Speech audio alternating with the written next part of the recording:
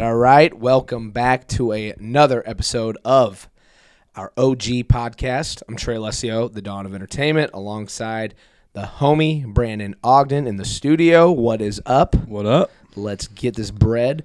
For any new fans tuning in, we are your ultimate source for all the conversations and reactions in the world of music, movies, TV, and sports. Excuse me. This is an R-rated, fun, informative pop culture podcast with all of our hot takes and opinions. As always, follow us on all the social media platforms. Check out our website. Tell a friend to tell a friend. We're growing, and we want you to be along for the ride. We have a lot to get into today, so let's get right into it. As always, we start off every podcast with our Shoot the Shit segment. This is where we talk about any movies or TV shows that we've seen, albums or songs we've heard, or funny stories we'd like to tell since the last podcast. That's excluding any albums or movies or TV shows that we break down into detail in the following segments. So, do you have anything right off the bat, or should I get it going? No, I got a couple. All right, let's hear it. What you been keeping entertained by? So, listening wise, I finally listened to IDK's album. Is He Real? Okay, and very weird, right? Yeah, it was just interesting. It gets you right away with the first track, right? Yeah, you're like, damn. That and 4,200 Choices was my favorite. It's number 2 on the album. Okay. No, it was good. It was just so short. Like it felt like right when I was getting into a song, it ended. Right. But then it also felt like one big song, kind of like it felt a continuation. It all kind of flowed together for sure. It made sense why it was so short. Easy listen, I thought. Because did you of that reason. Did you like? My only beef with the album is I enjoy the theme. I think there are many layers to it for how short it is, but I think it's almost like, I don't want to say too detailed, but like it's not surface level enough to like, I feel like you have to listen over and over to find like the intricacies and like, you know what I'm saying? Yeah, that's like, a good point. I mean, we don't have to fully break down the album right now, but like I feel like the major theme of it is obviously Is God Real? And then I feel like another layer to it is like the vices that play into his belief. Yeah. And for me, especially with like the names of the songs, a bunch of them are girls. I think sex and girls are his vice. Mm-hmm. And then the porno song, I don't know. That's just kind of like what I took away from it. But no, I think that's right. Right? Like, but on the same level, like, he doesn't outwardly tell you that. So on one hand, you could argue that's a cool thing because you have to pull from it for yourself. But I don't know. I like the album. Yeah, it was an interesting concept. Right. For sure. I think another maybe like a sequel is because I follow him on Twitter, and he was kind of teasing that the order of the tracks. So the last letter in every track, it says "See for yourself." So Is He Real? See for yourself. So the next album is supposedly going to be called See for Yourself. Okay. So maybe that's coming soon. Okay. Anything else? That's it for music. You got any music? Music-wise, yeah, there's been a lot. I think we're going to try and break down Post Malone and Earth Gang's album. But I have listened to Wale's album, Wow, That's Crazy. Danny Brown, You Know What I'm Saying. I was going to talk about IDK as well, the Is He Real? I have 2 albums that are kind of underground. I literally press play randomly after seeing like hip hop publications tweet about them. Yeah. And that is Grip with Snub Nose and Mavi, or Mavi, I don't even know how to say it, but with Let the Sun Talk. Highly, highly, highly recommend. If you're a hip hop guy, you're looking at this year has not been. I don't want to say that it hasn't been good because it's one of those years where you really have to dig in the crates. These are in the crates. You have to sift through the music to find the good music. I'm telling you, these are really good albums, so go check them out. Grip, Snub Nose, and Mavi, Let the Sun Talk. So very fun. Very fun. All right, what do you have on the watching end? Yeah, so watching, trying to get back into things. So A Million Little Things was a show I watched last year. Season 2 came out, so watching that, it's really good so far. Don't need to really talk about it. Sure. And then I finally just finished season 1 of Succession. Woo, bro.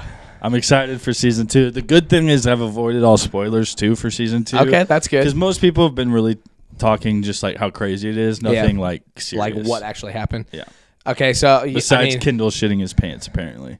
Yeah, yeah. I heard. We'll talk when you're done. Yeah, which shouldn't take too long. Right. So, all right. So, spoiler alert. I kind of want to ask Brandon how he feels. So, if you haven't watched Succession and plan on it, first of all, I highly recommend it because it's the best fucking show on TV right now. I'll straight up say that. Spoiler alert. We're gonna talk about it real quick. So, what did you think of the ending? I told you it was a slow burner, and it was a unique show because it has humor in the drama. Mm-hmm. It's definitely a drama, but there's funny. You told me about one of the funniest parts that I kind of hinted at to you. That shit had me dying too. But what'd you think of the ending? The ending part left me like jaw on the floor.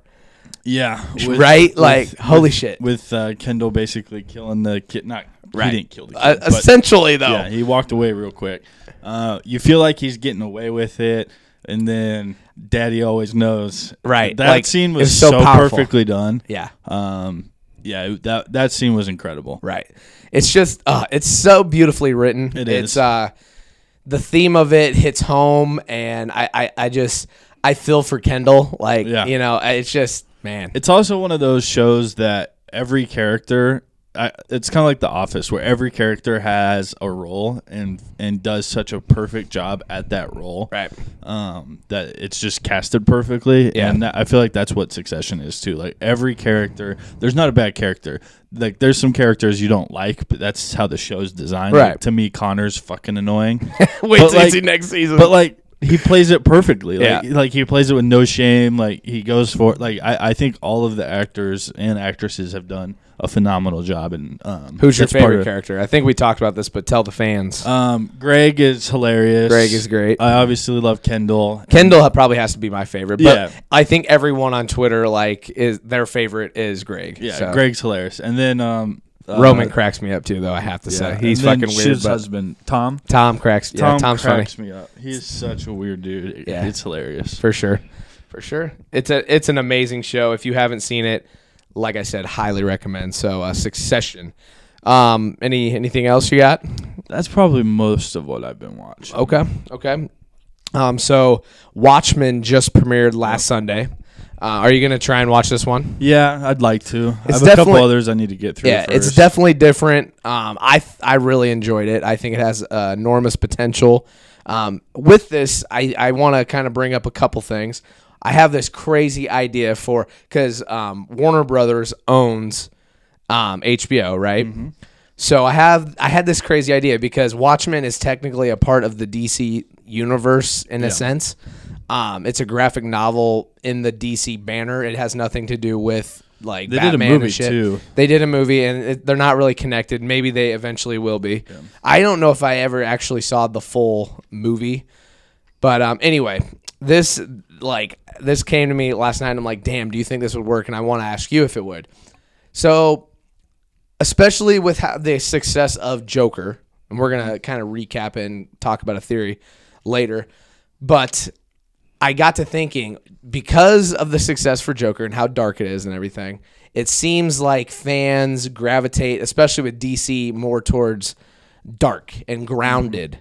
Do you think that like a Batman or like a DC series on HBO would be successful? Yeah.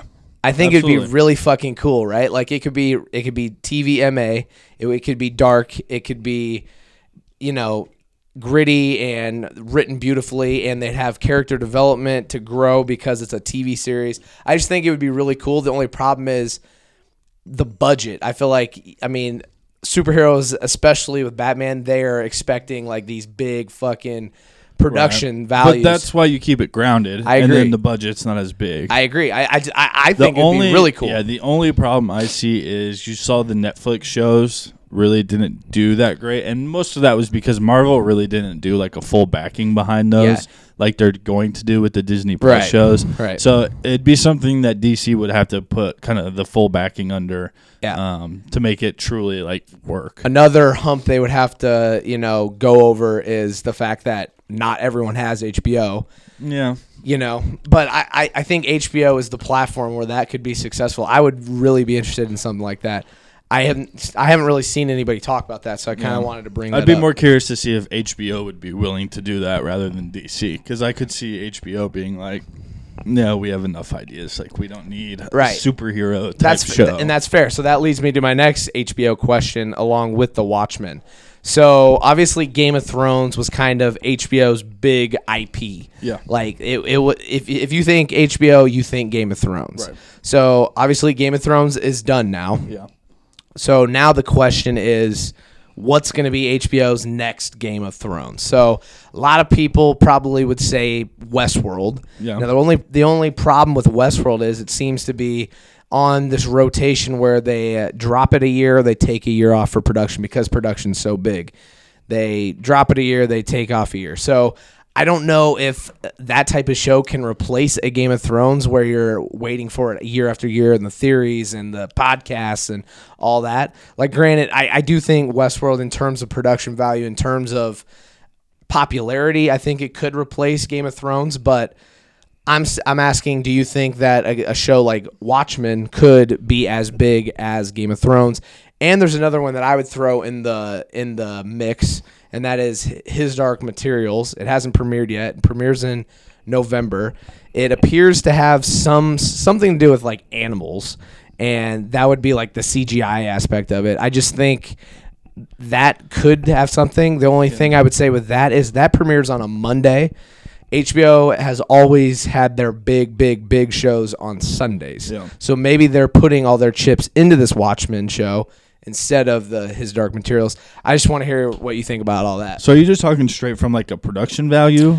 Because to me, like, I think Succession, it's not as big as, and you could throw in Game Succession, of Thrones, right? But I think that's it right now. Like, I think the way, like, the buzz around Succession and how popular it's really gained, and you especially see it more so from season 2 than you did in season 1. That it kind of feels like it could be a successor to Game of Thrones from like a similar rating standpoint. Sure. Obviously, the budget's nowhere near, and and it doesn't have all to do with production value. I'm just talking in turn. Like, normally you can equate production value to, and like production costs, like the more expensive, normally the more popular. Right. I could.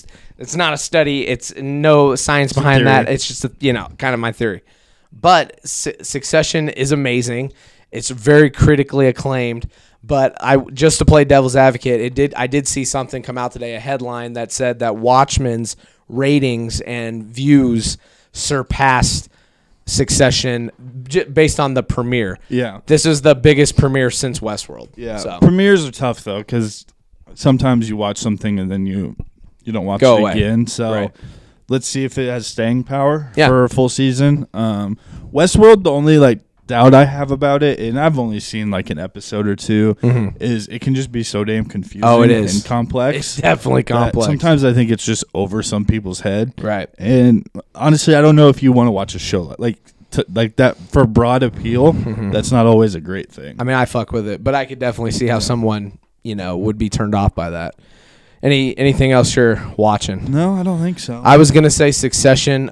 Power is, honestly, I haven't, like, this is the final season for Power, and it is going out with a fucking bang. And I haven't remembered a show that's gone out kind of on this level in a long time. So I don't think it's rumored at this point. I think it's real. I think there's 15 episodes, and next week is the mid-season point. So it's going to be wild. The Deuce, I've been watching Rhythm and Flow. Have you heard about this? Yep. It's the rapper competition. Chance on there, right? Chance, Cardi B, T.I. It's pretty interesting. Brandon's going to sneeze. Bless him. Bless you ×1 or ×2? Just one right now. Just one. Okay. All right. The Irishman is playing in Des Moines. Did you give up on the Gemstones yet? I kind of did. Yeah, it's still recorded. I can't decide if I'm going to get back into it or not. I'll probably end up like binging it. I don't know. I kind of just stopped watching, to be honest with you. Same. It's okay. It just yeah, it is what it is. But The Irishman, I've been talking about this movie for fucking years. It is finally. I had a Twitter campaign going to play in Des Moines. I'd like to think that part of that had to do with it coming to Trey the brought it home, baby. But it is playing in Fleur Cinema on Veterans Day. I have the day off. I can't fucking wait. Do you not have the day off? I don't know. Okay. I'll have to look. I'll be honest with you. If you don't have the day off, I may go see it in the fucking morning. And then if you want to go see it at night, I will devote a full day to The Irishman. Just going to do an 8-hour work shift at Fleur Cinema. Right. But I'm so excited for this movie. 3.5 hours long. It's going to be wild. Then we have some kind of personal stories that we don't have to like really get into it, but we both went to a wedding this past weekend. We did. Just a fucking shout out to the Millers. Shout out to the Millers. It was a blast. I had a good time. I was dancing with a bag on my head by myself for 5 minutes, and yeah, it was a nice prank. Maybe that should be your go-to at the club. Yeah, just put a bag on my head. Bring a brown paper bag. Right. You guys I'd have all the homies like get a circle. All eyes are on me. Like, yeah. You don't even know it. Right, I could do all my dance moves. I was running out of my dance moves, man. I was pulling everything out of the bag. You cooked probably 5 or 6 different times. I cooked. Did I do a Dougie? I know I did. I know I did a Pulp Fiction. I tried to do a Leo from Once Upon a Time in Hollywood. Yeah, I did see that. Good fucking times. I also was at Emily Weiss, now Kadich's wedding. That was a good time. And then you went to Vegas. Do you want to? What happens in Vegas stays in Vegas, or you want to tell us a little bit about it? I lost a shit ton of money. Right. No, I got a couple. You bet the mortgage? I got a couple good stories. Not quite close. Okay. So we were supposed to leave Friday morning, 6 a.m. All right. Thursday night, me, college buddy, girlfriend go out, get way too drunk. Supposed to wake up at 4 a.m. to make this 6 a.m. flight. Shit. Fall asleep according to my watch at 3:30. So nailed it. Woke up at 7:30. I was like, oh, that's unfortunate. Called, no help. Had to buy a one-way flight. So then it's a perfect day in Kansas City. Sunny, beautiful. It's where we flew out of. We're getting ready to board, and all of a sudden, a hailstorm starts. Shit. Like, just crazy storm. We get delayed a couple hours. We miss our connecting flight in L.A., so we had to sleep on the floor at LAX. Met some crazy old white dude that was with us, and he was, like, following us around, smoking in the airport, just dropping cigarettes left and right. Even though every 30 seconds the intercom would be like, no smoking in the LAX airport. No fucks given. Yeah. Ended up paying for his Uber drive from the airport to his hotel somehow, even though he told us he had a limo picking him up. He lied. Met another old white dude that was freaking loaded that bought us a bunch of stuff. Bought my buddy Cam a lot more than he bought me because I retired a little earlier than the single man did. But no, it was a good time. I was Saturday morning. If Texas A&M would have covered the spread, I would have won $8,000 on my first bet. I did a 9-team parlay, went 8-1. It was really disappointing. Damn, so, man.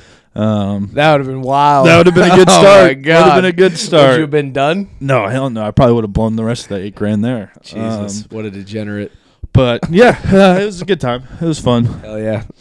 My bank account's still trying to recover though. Right. I don't know if I told you this, but my second cousin, and they're planning I am apparently going to be an usher in the wedding. I think I told you that.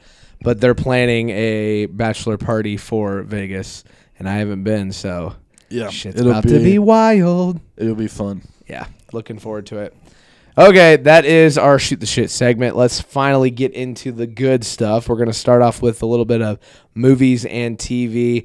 It's been a while since our last podcast, so we have a shit ton to talk about. So, warning, this is probably going to be another long podcast, so thank you. Strap in. Thank you for sticking with us ahead of time.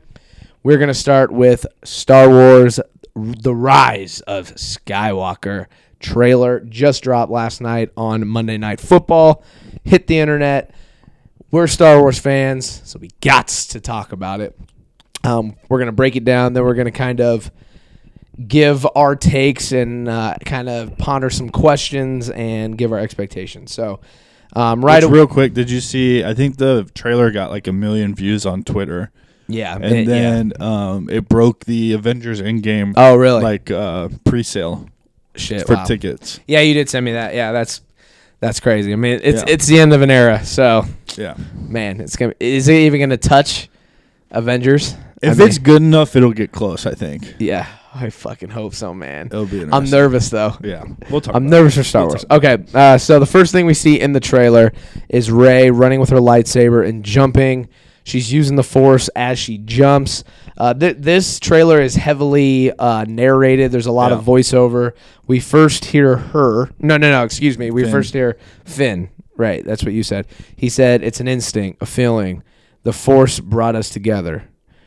And then, does he say we're not alone? I don't know. No, that's Poe. That's when Poe goes. Okay, so he says we're not alone. Good people will fight if we lead them. We then see a bigger group of what I am going to assume is resistance fighters. I noticed that Lando was in there, Poe was in there, Finn was in there, Rose was in there. We didn't know if she was going to be coming back, so she is coming back. Chewbacca was there.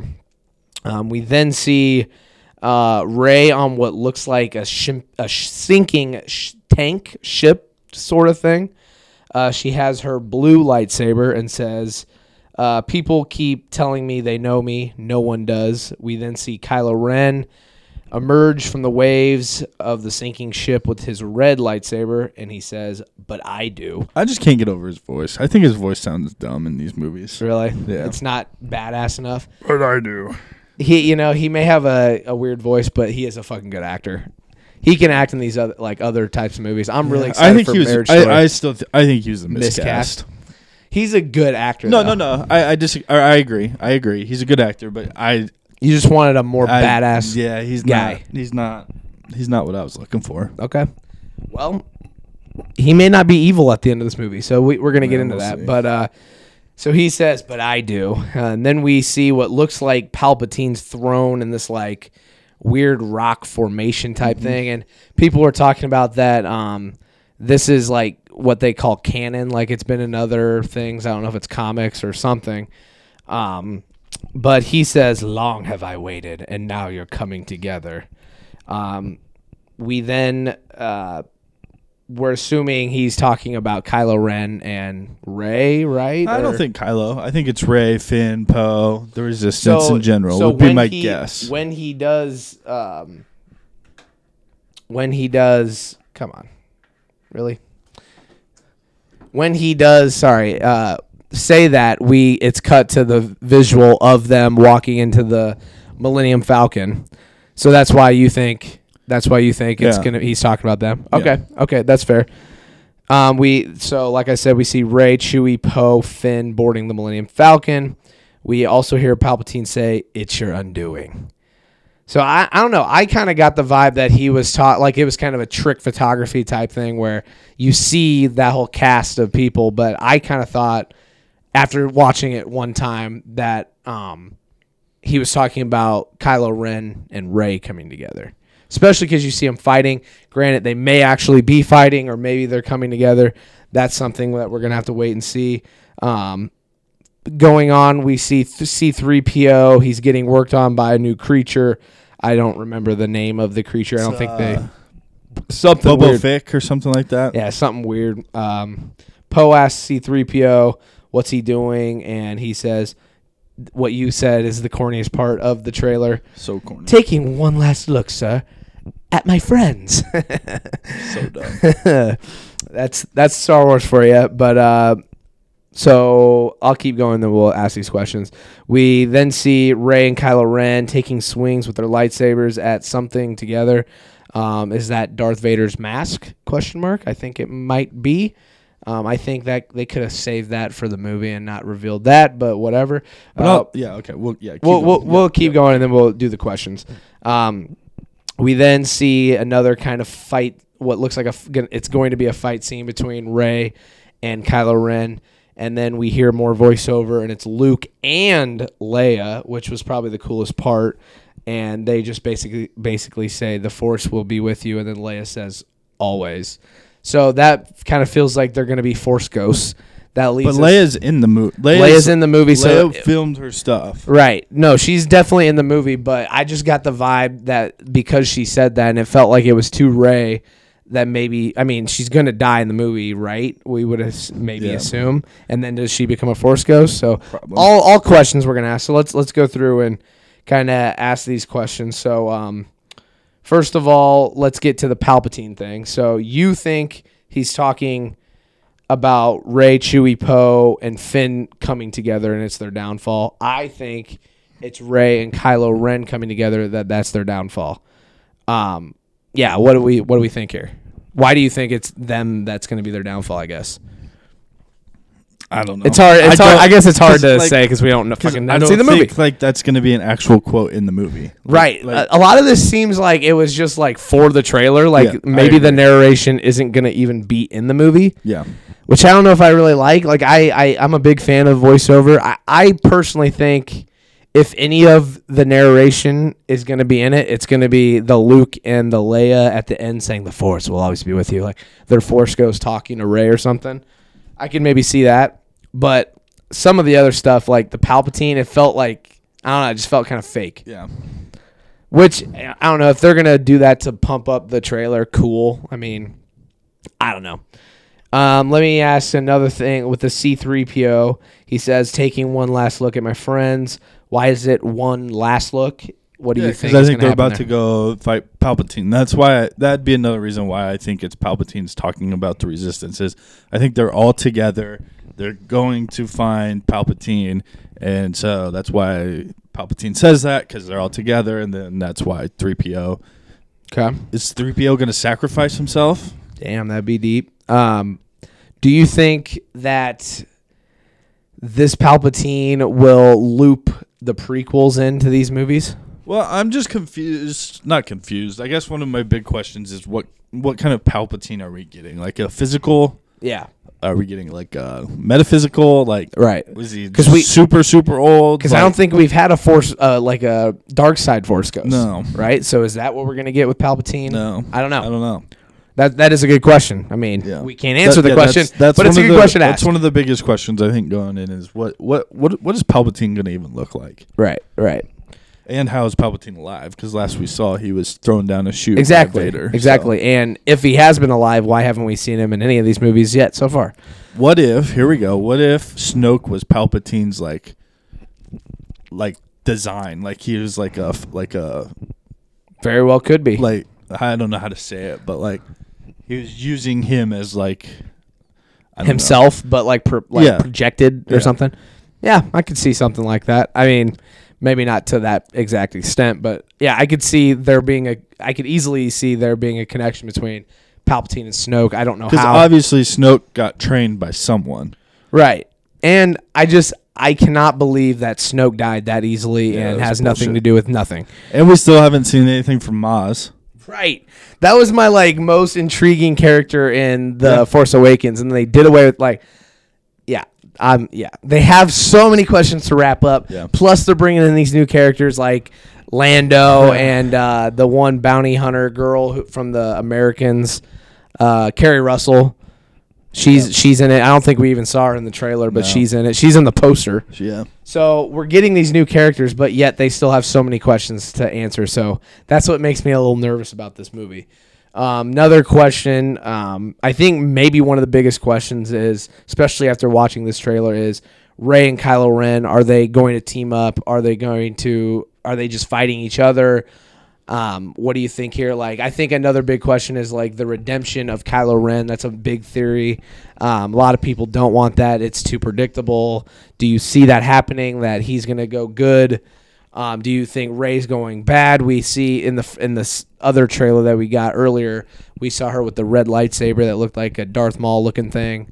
There's just so many what ifs, There's no way that they're gonna have Rey turn bad. If she does, it's gonna be for a scene. That's unbelievable to me. Right. If they try to force her to be some bad guy. There have been theories of clones too.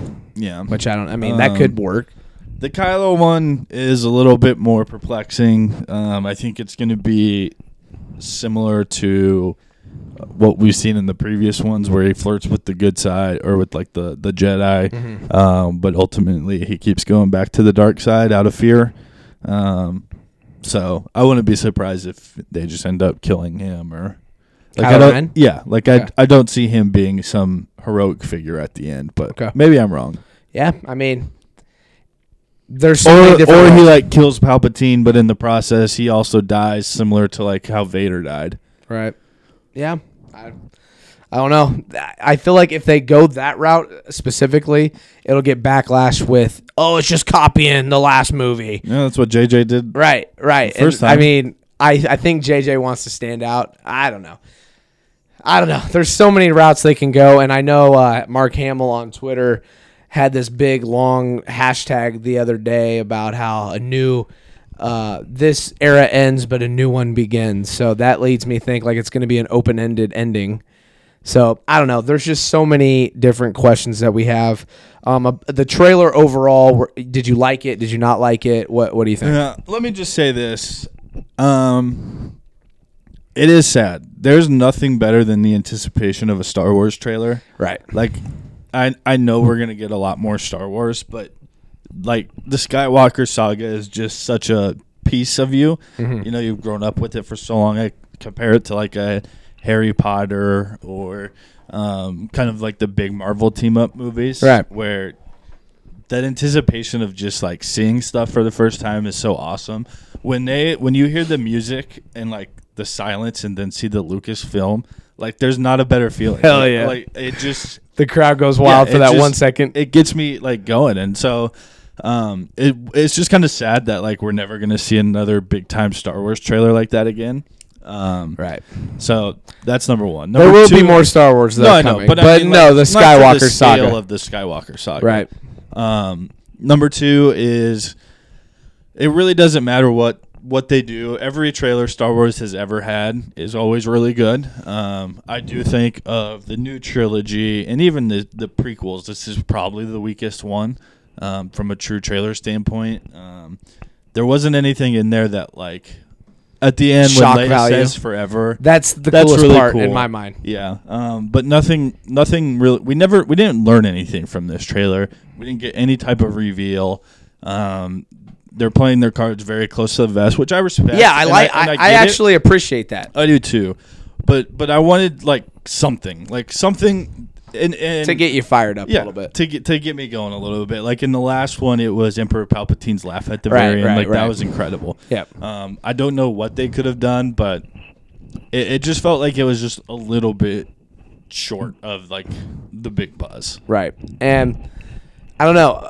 I'm a huge fan of voiceover. I just think maybe for the trailer they relied on it too heavily. Yeah, it was pretty much all voiced over. Yeah, which is interesting. It's a different way of going about it. Like you said, I think I don't know if they're hiding something, but they're maybe waiting for the big reveal for the movie. And I genuinely respect that. Yeah, same. I'm the type of guy who don't even give me a trailer. Just give me the fucking movie. Like, I know that's never going to happen, but I would rather you keep your secrets for the movie. Don't reveal them in the trailer. That's just, it is what it is. You know what would have been really cool? What I think someone should do sometime is just play like the first 15 seconds or first 30 seconds of the movie as your trailer. And like, then everybody would be like, holy shit. Imagine like a big franchise film like Endgame or something doing that where it's like, here's your first 30 seconds. Yeah, that's a risky ass move though. I don't know. There's like, a lot. Think about Endgame or Infinity War. Yeah. Sorry. Third time's a charm. Think about Captain. Nope. Oh fuck. Yeah. Oh, that's funny as hell. It was Captain Marvel. Captain Marvel. Okay. So think about the last credit scene where she shows up to Avengers Tower, and like meets with the guys, and she's like, "Where's Fury?" Right. Like, imagine if that was their trailer for Endgame. Yeah, that'd be wild. Wouldn't that have been dope? That would have been wild. And they're all there. Yeah. Like seeing Captain Marvel, yeah. I feel like it has to be specific where it's a direct continuation. There's just a lot of factors that go in. But look at you, get on a marketing team or something. You know what I'm saying? Got that Brandon's ready looking. So shout out. All right, so obviously I think it's fair to say we're both excited for this movie, but the big question is, do you believe that it will live up to expectations? Do you have faith in J.J. Abrams? Yeah, it's hard because I think expectations are all over the place for everybody. I think Last Jedi, to a large number of Star Wars fans, rubbed people the wrong way, so the expectations aren't great. Some people Really liked Last Jedi, but didn't care for Force Awakens because it was basically a reboot of New Hope. So I think expectations are kind of all over the place. I will say the people that have been close to the project, they're fucking pumping it, man. They're talking about how good it is, how incredible it is. So that gives me excitement. But it's one of those things like I'm trying my hardest to keep my expectations down, to not read into anything. Like, and it's hard. Be measured, you know, hard. Like this is it. It's hard because like you want to compare it to Marvel and Endgame. Yes. Right? Like this is the end of kind of the era. This is the end of the saga, similar to Endgame being the end of the Avengers, basically. Right. Whereas Endgame just did it so fucking perfectly. Exactly. And it just like exceeded already high expectations. So you're hoping that Star Wars does that. A part of me is nervous because, like we said, there's so many questions to be answered. There's continuity problems. There's just so many things that could go wrong. I am praying and I'm really hoping that they do get it right. I'm just nervous. Yeah. But I am excited. And I think some of it is we just care about it so much. Right. I mean, this has been in everybody's lives for 40 plus years. Right. That so many people are invested in this, have cared about this, that you genuinely just want them to end it right. Like you want them to do justice for the Skywalker saga. Yeah. And so you're just nervous, and that's how I am. Like I'm just nervous. Like I know. I don't even know what my expectations are, other than just like just get it right. Please don't screw this up. Please, God. Yes. Yeah. I totally agree. Star Wars coming in December. I'm sure we'll have a lot more look ahead and. All right, and that was our Star Wars The Rise of Skywalker trailer breakdown. Can't wait. Hopefully it lives up. All right, we're going to move into some Joker talk. We both went to go see it. I've seen the movie twice. This is, for me, one of the darkest movies that I've seen in a really fucking long time. Just a lot of thoughts surrounding it. If you haven't watched our Unfiltered Cinematics movie review, instant reaction movie review, go check it out. I think it's 30 minutes long. We have a lot to say about it, so go check that out. We're not going to fully break the movie down, but I do want to recap it briefly and talk about one specific theory. After kind of letting it settle a little bit for you, Brandon, do you have any thoughts that we really didn't talk about or that you want to reiterate? Not that we didn't talk about it, because we did touch on it, but I think the one thing I really want to highlight is it doesn't, like, the more I think about it, it doesn't feel like a Joker movie to me as much as a mental health movie. Right. They just stuck the Joker. I think you mean more so a superhero movie. Like, it's not a comic movie. No, but it's a mental health movie. It's a dark ass Oscar probably worthy movie that just happens to be, you know, the Joker. But is I'm also in it. talking specifically about the Joker, because when you think about the Joker as a character, he's always been such a plotter, a schemer. He's always 3 steps ahead. And so, like, this thing, it just felt like everything he just kind of, like, fell into, and he didn't even really know it. It's more so society makes the Joker. That's this take on the Joker. Yeah, but, like, that just doesn't feel like a Joker movie. Okay. And so, like, I've thought about that a lot, and like, if I really consider, like, did Joaquin Phoenix to you play the Joker, or did he just play a guy who had mental health problems? I mean, that's kind of a layered question. Obviously, I think the main plot and the main theme of this movie is mental health. There are a bunch of subcategories like guns and rich versus the poor and, you know, funding for mental health, other stuff like that. But I keep going back to, I think, like, all those things make Joaquin Phoenix the Joker. Yes, I see what you're saying. As like the Heath Ledger Joker, he was like scheming and we didn't know his origin, and he's just more of a badass. This Joker is the complete opposite. He's just he just society made him, and like I said in the Unfiltered Cinematics, I think it's a underdog story a little bit. As I said in the Unfiltered Cinematics, in no way am I saying that if you if life fucks you, it does not give you an excuse to get a gun and start killing people and glorifying that.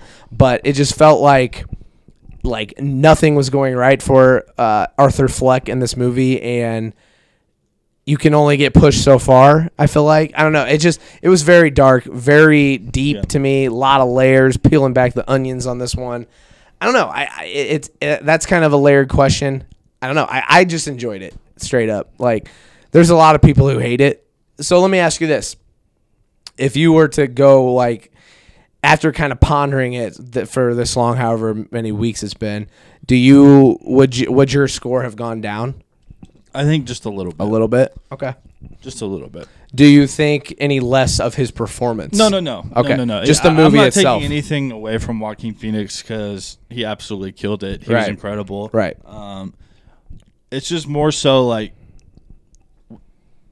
did they throw the joke? Like, this is the question that I think needs asked. Okay. Did they throw the Joker character onto this movie to make more money? Okay. Because, like, to me, I still just don't see him as the comic book, like, character, like, arc of the Joker. You know, that's a really good question. And I get, like, they wanted to do a different twist. Right. They wanted to give backstory, which, like, the Joker's never really gotten. But, like, again, I just... Let me say it this way. So... the way you're saying it, and I'm not saying that you're saying this, but the way, like, this would be the argument, is they first thought of the movie, like the plot line of, all right, we have this guy, he's mentally ill, society treats him like shit, nothing goes right in his life, society kind of creates him and makes him more crazy, and he goes full killer, basically. Mm-hmm. I think they pulled from a lot of movies in this. Taxi Driver, Kings of Comedy. Yeah. They got a lot of inspiration.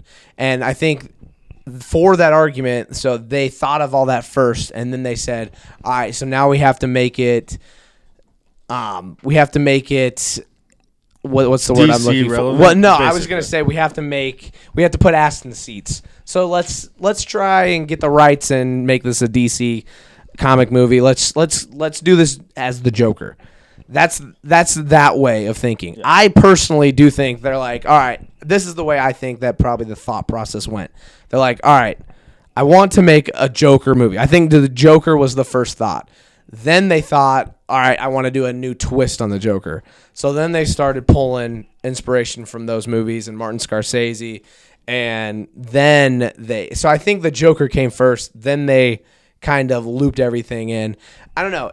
I get what you're saying. I think if you take, because to me, if you take out the Wayne family plot, which played a role, probably I'd say it played a heavy role because I would call him the villain. Maybe, but can we make that movie without the Wayne family? Couldn't we just have it be another rich politician? Well, yeah, totally. But the fact it was Joker, that kind of played in. Right, but I'm saying if you were to take that part out, but you could take away the Wayne name, right?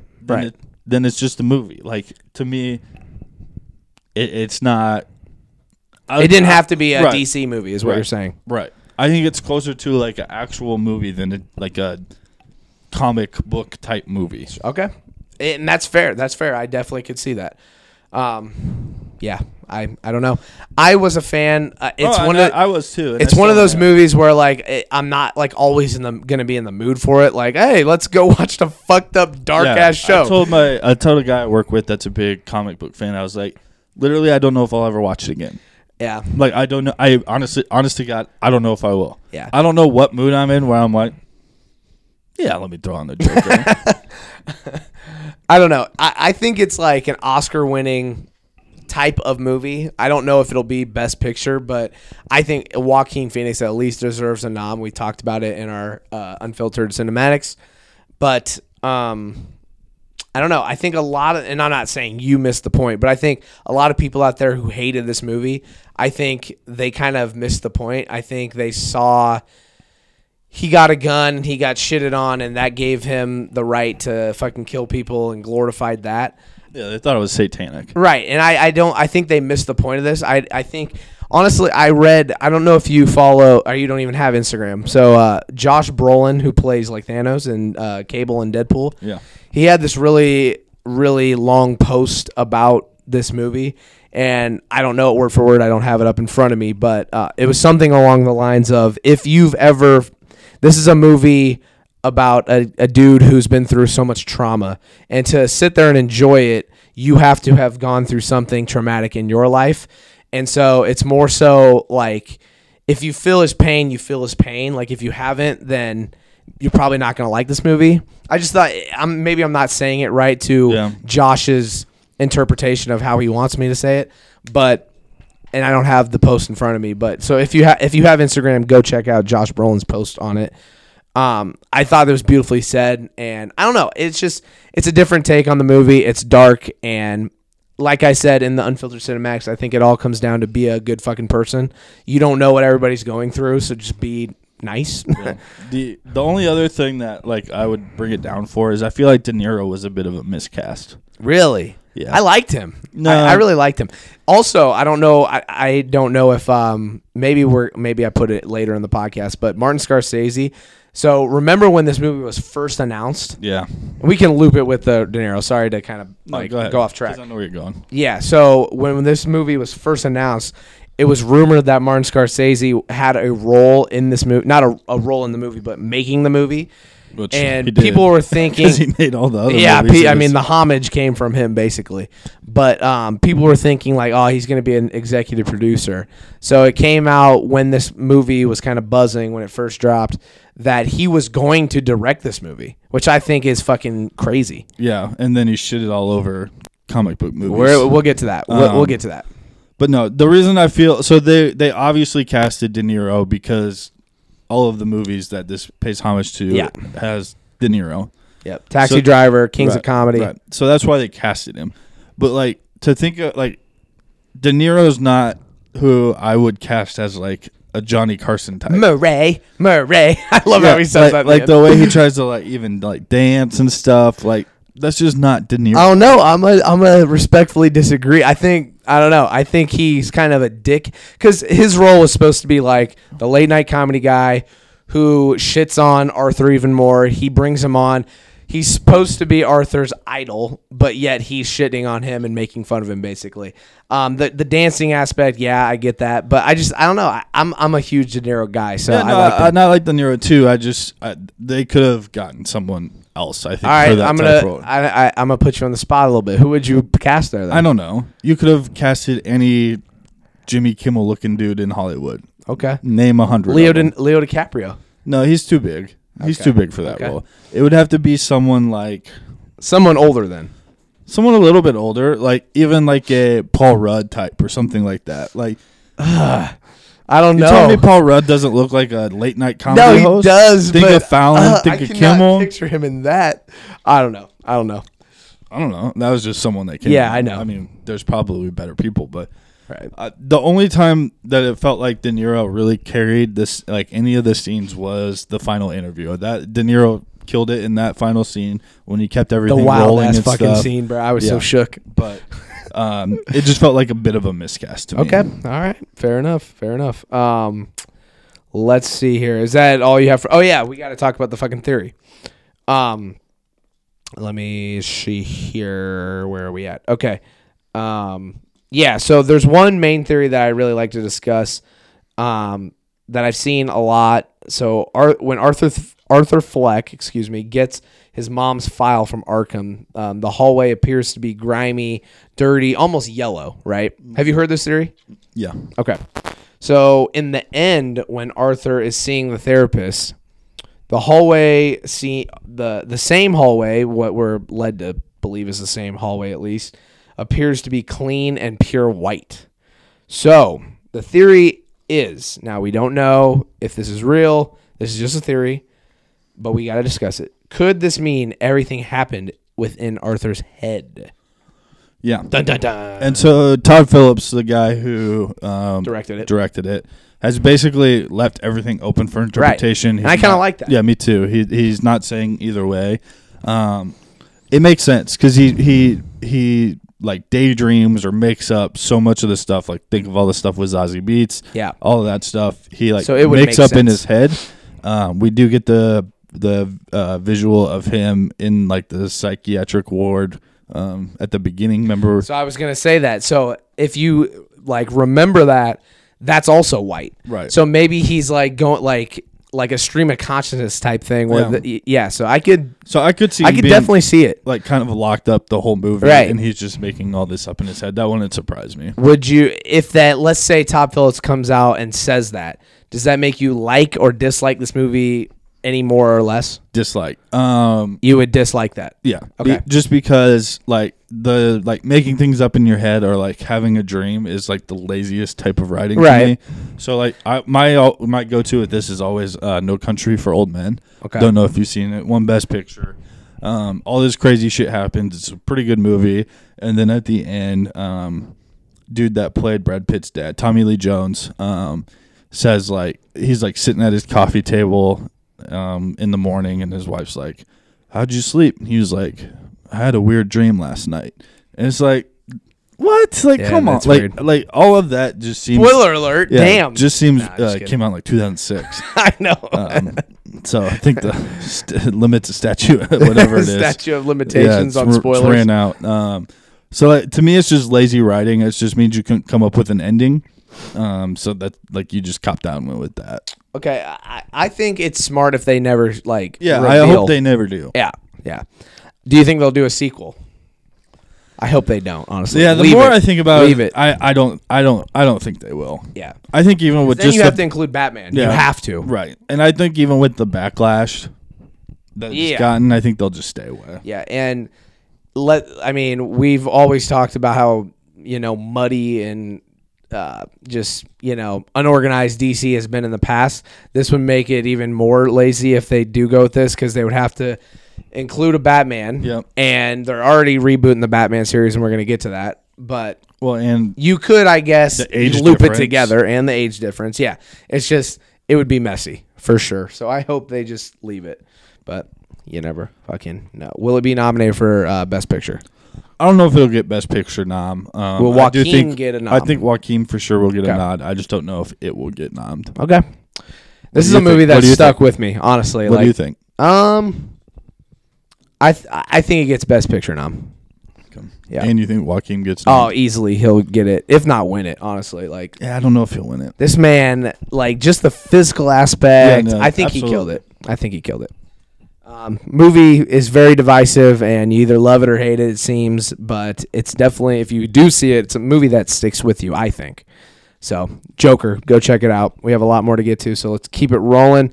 Marvel and Disney and Sony struck a deal to keep Spider-Man in the MCU. why you listen to this pod. Young Brandon gets it right. He called it. He said they're going to get it done. I was a little, I had some doubts for young Brandon here. He was confident and they were going to get it done. I said, I don't know, but the man got it right.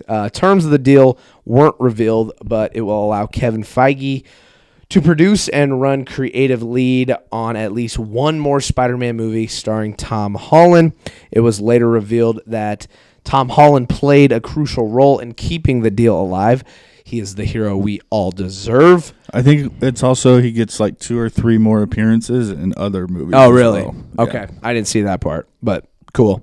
So, I mean, basically, he's going to be an integral part in the MCU then, if that's the case. Right. Okay.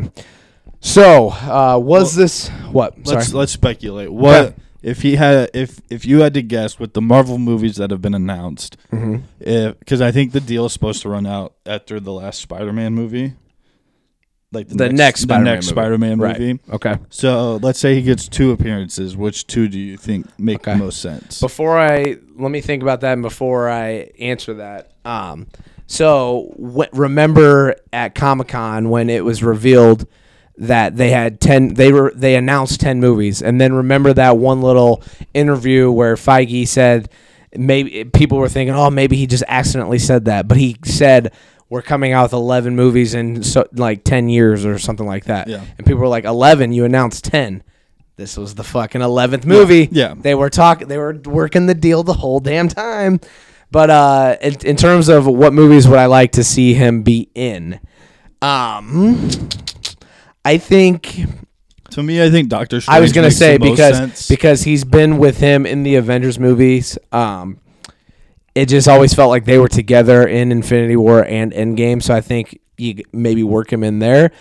I honestly think we're gonna get a Deadpool announcement very soon. So I think I think Deadpool and Spider-Man would work together. I don't know in terms of the rated R versus PG-13. That is left for interpretation, but in terms of like kind of style, like I like them together. Comic book wise, they were together a lot. So right, so I think that would be cool. Honestly, I don't think Black Panther 2 is Black Panther 2 is not in the slate, but I think that would be a cool ass team up. Yeah. So can those be my answers or sure? Okay, what do you think? I think Doctor Strange is a lock. Yeah. I don't know. The other ones are hard to guess. You got Thor in there. You got Guardians in there. Mm-hmm. Outside of that, I mean, let's go hot take. Does he show up on Disney Plus at all? No, they're not going to do that. No, Sony won't let them do that. I wouldn't think. Yeah, you're probably right with the Sony Disney thing. You're probably right with that. Yeah, that was a stupid comment. My apologies. I mean, he's not going to. I'll take this L on that one. He's not going to be in. I didn't even think about that part of it. Not going to be in Eternals. Right. I am excited for that movie though. By the way, me too. I think it's gonna. If it's gonna be anything, it's gonna be something that we've like a character we've already seen. Yeah. So that would be interesting. Let's see here. Venom director Ruben Fleischer said a Spider-Man Venom crossover will eventually happen. First of all, let's ask some questions and then we'll get to the Venom thing. Sorry that I brought that up real quick. Was the deal essential for Marvel moving forward? Back to Spider-Man. Yeah, sorry. So we talked about how when it was announced that the deal wasn't moving forward, that the MCU is fucked because of the way Far From Home ended, because it just felt like, especially with Nick Fury and the Skrulls being there and Captain Marvel kind of looping in, it just seemed like Spider-Man was kind of going to be the grounded leader, whereas Captain Marvel maybe would be the cosmic leader. Yeah. So it felt like if Spider-Man wasn't going to be there, damn, what are they going to do now? But now they got it. So do you think that Marvel would have been fucked if Spider-Man didn't come back? 100%. Sony had all the chips here because they set Spider-Man up to be the next Tony Stark, the next Iron Man. Like, he's the leader of the Avengers now. No doubt in my mind. So yeah, he was too pivotal for them to not shell out however much money they needed to shell out. Yeah. Now, do you think so? This deal is worth one more movie. You said maybe a couple more appearances too. Do you think eventually they'll keep throwing this ball down and they'll keep making deals to make more movies, or do you think will eventually come a time where he's strictly Sony? Maybe in like the long distant future. So let me once Tom Holland's done, then I could see that happening. Okay. But no, I think they keep rolling this ball. I think you have a better chance of them just trying to buy the rights. I don't think Sony will ever give up Spider-Man rights, but I could see Marvel trying to buy the rights rather than just being like, we'll do one more deal and then we're done. Yeah, so let me loop the Venom talk into this kind of discussion. So with the Venom director saying Spider-Man and Venom will eventually cross over, does this mean that the rights for Venom will go to Marvel, or the fact that they're going to say, no, fuck you, Marvel, we want Spider-Man to be in our Sony universe, and that's how we're going to get the Venom Spider-Man crossover? Yeah, that's an interesting question. To me, it makes more sense to have Venom be part of like the Sinister Six and do like a team up movie that way, so he'd come over more to Marvel. Because if you do try to do like a Sony universe, it just gets way too messy. Right. And then like you can't. There's just so many things with rights where like you just can't use some of the backstory probably that Marvel's used. Right. It just gets confusing at that point. At some point, like, could there be a possible future where both happen? Like, we get a Sony universe and a Sinister Six, and maybe since they struck this deal, Marvel and Disney throw Sony a bone. They're like, you know what? We'll be nice and let you use Spider-Man for Venom crossover or a Sinister Six movie. I don't think that's really how it works in Hollywood. Like, I'm sure it's more cutthroat than, you can use him. I'm sure Kevin Feige has a big old wiener that he wants to swing around and won't let that happen. It's gotten, his head at least has gotten bigger. Yeah. Which one, I guess you can determine which, but what we're going to get into that too. But what do you think about that? I'd be surprised. I'd be surprised. Yeah, probably. You're probably right. Okay, switching over to the DC side of things, and then we'll go back to Marvel. Zoe Kravitz will play Catwoman alongside Robert Pattinson in the upcoming Batman movie. Jeffrey Wright is also in talks. I don't believe it's been confirmed. I might be wrong on that. But he's in talks to play Commissioner Gordon. Jonah Hill was in talks to play a villain in the upcoming movie. The rumored villain was the Riddler or Penguin, and it came out that Jonah Hill, that is, dropped out, exited talks, and I think like the next day it was announced that Paul Dano, I don't know, will join Pattinson and Kravitz in the Batman as the Riddler. So it kind of felt like Jonah Hill was maybe going to be the Riddler then after they announced that. I think that would have been fucking sweet. I honestly don't know who this Paul Dano really is. Yeah, he actually looks like a good Riddler. Yeah, he actually kind of looks like a good Penguin too. The look is cool, but do you know what he's been in? Yeah, let me pull it up. Yeah, pull up the IMDb. He's been in some decent stuff. Okay, movies, TV? Movies. Okay. All right, so he's in 12 Years a Slave. Okay. There Will Be Blood. Great movie. Right. Little Miss Sunshine. Oh, wow. So he has been in some stuff. Looper. Prisoners. Damn. Cowboys and Aliens. Not a good movie. Ew. But all those other ones were pretty good. Interesting. I'm very intrigued with the Riddler. Like, I think he could be a character if you write him right. Like, if you make him, I think he could be dark, honestly. Like in the last portrayal that we got on a movie. Jim Carrey. I mean, it was like a fun movie as a kid, but like going back and if that came out today, I would shit on that movie. Yeah. You know, like it's so like it's a comic movie. Like it's colorful and corny, but now I think we want these superhero movies to be dark. I think the Riddler could be fucking dark, and that's what I'm kind of hoping for this movie. I agree. Now let's talk about the movie as a whole. It kind of so. First of all, before we get into the movie, so do you like those picks? Zoe Kravitz, Paul Dano, Jeffrey Wright. Do you think they'll be good fits for the movie? Yeah, but and Robert Pattinson, I guess you can throw him in there. I know you're not the biggest fan of that one. It doesn't matter how good they are. It's all dependent on Robert Pattinson. Okay. Like, point blank. Like, if he's a bad Batman, it doesn't matter. Okay. Like, well, what kind of performance that leads me into my next question, I guess, a little bit. So it kind of feels like this movie, especially with the announcement of Catwoman and Jonah Hill either maybe being the Riddler or Penguin, it kind of feels like this movie is more so focused on its villains. So maybe we're still going to get a Penguin. You never fucking know. Yeah. So if that's the case, we have 3 fucking villains in this movie. So right now we have 2. Let's just, for the sake of this argument, say they're still looking for a Penguin and they have 3. It feels like it's more focused on the villains. Do you like that or do you not like that? I do like that because the Ben Affleck Batman, where it got in trouble to me, was like there was never really an enemy. Like there was no bad guy for him. It was all just like these crazy beings that like. Yeah, that's where DC fucked up. I said it all along. They went to CGI. Yeah, and so being able to focus more on surface level, ground level type villains, I think will give more credibility, right? And make things a little bit more realistic and overall probably a better movie. Because Batman is not like shoot him up into space and take on like the. That's why we like villains. the Batman, right? Yes, he's a grounded character. He's really just there to watch over Gotham.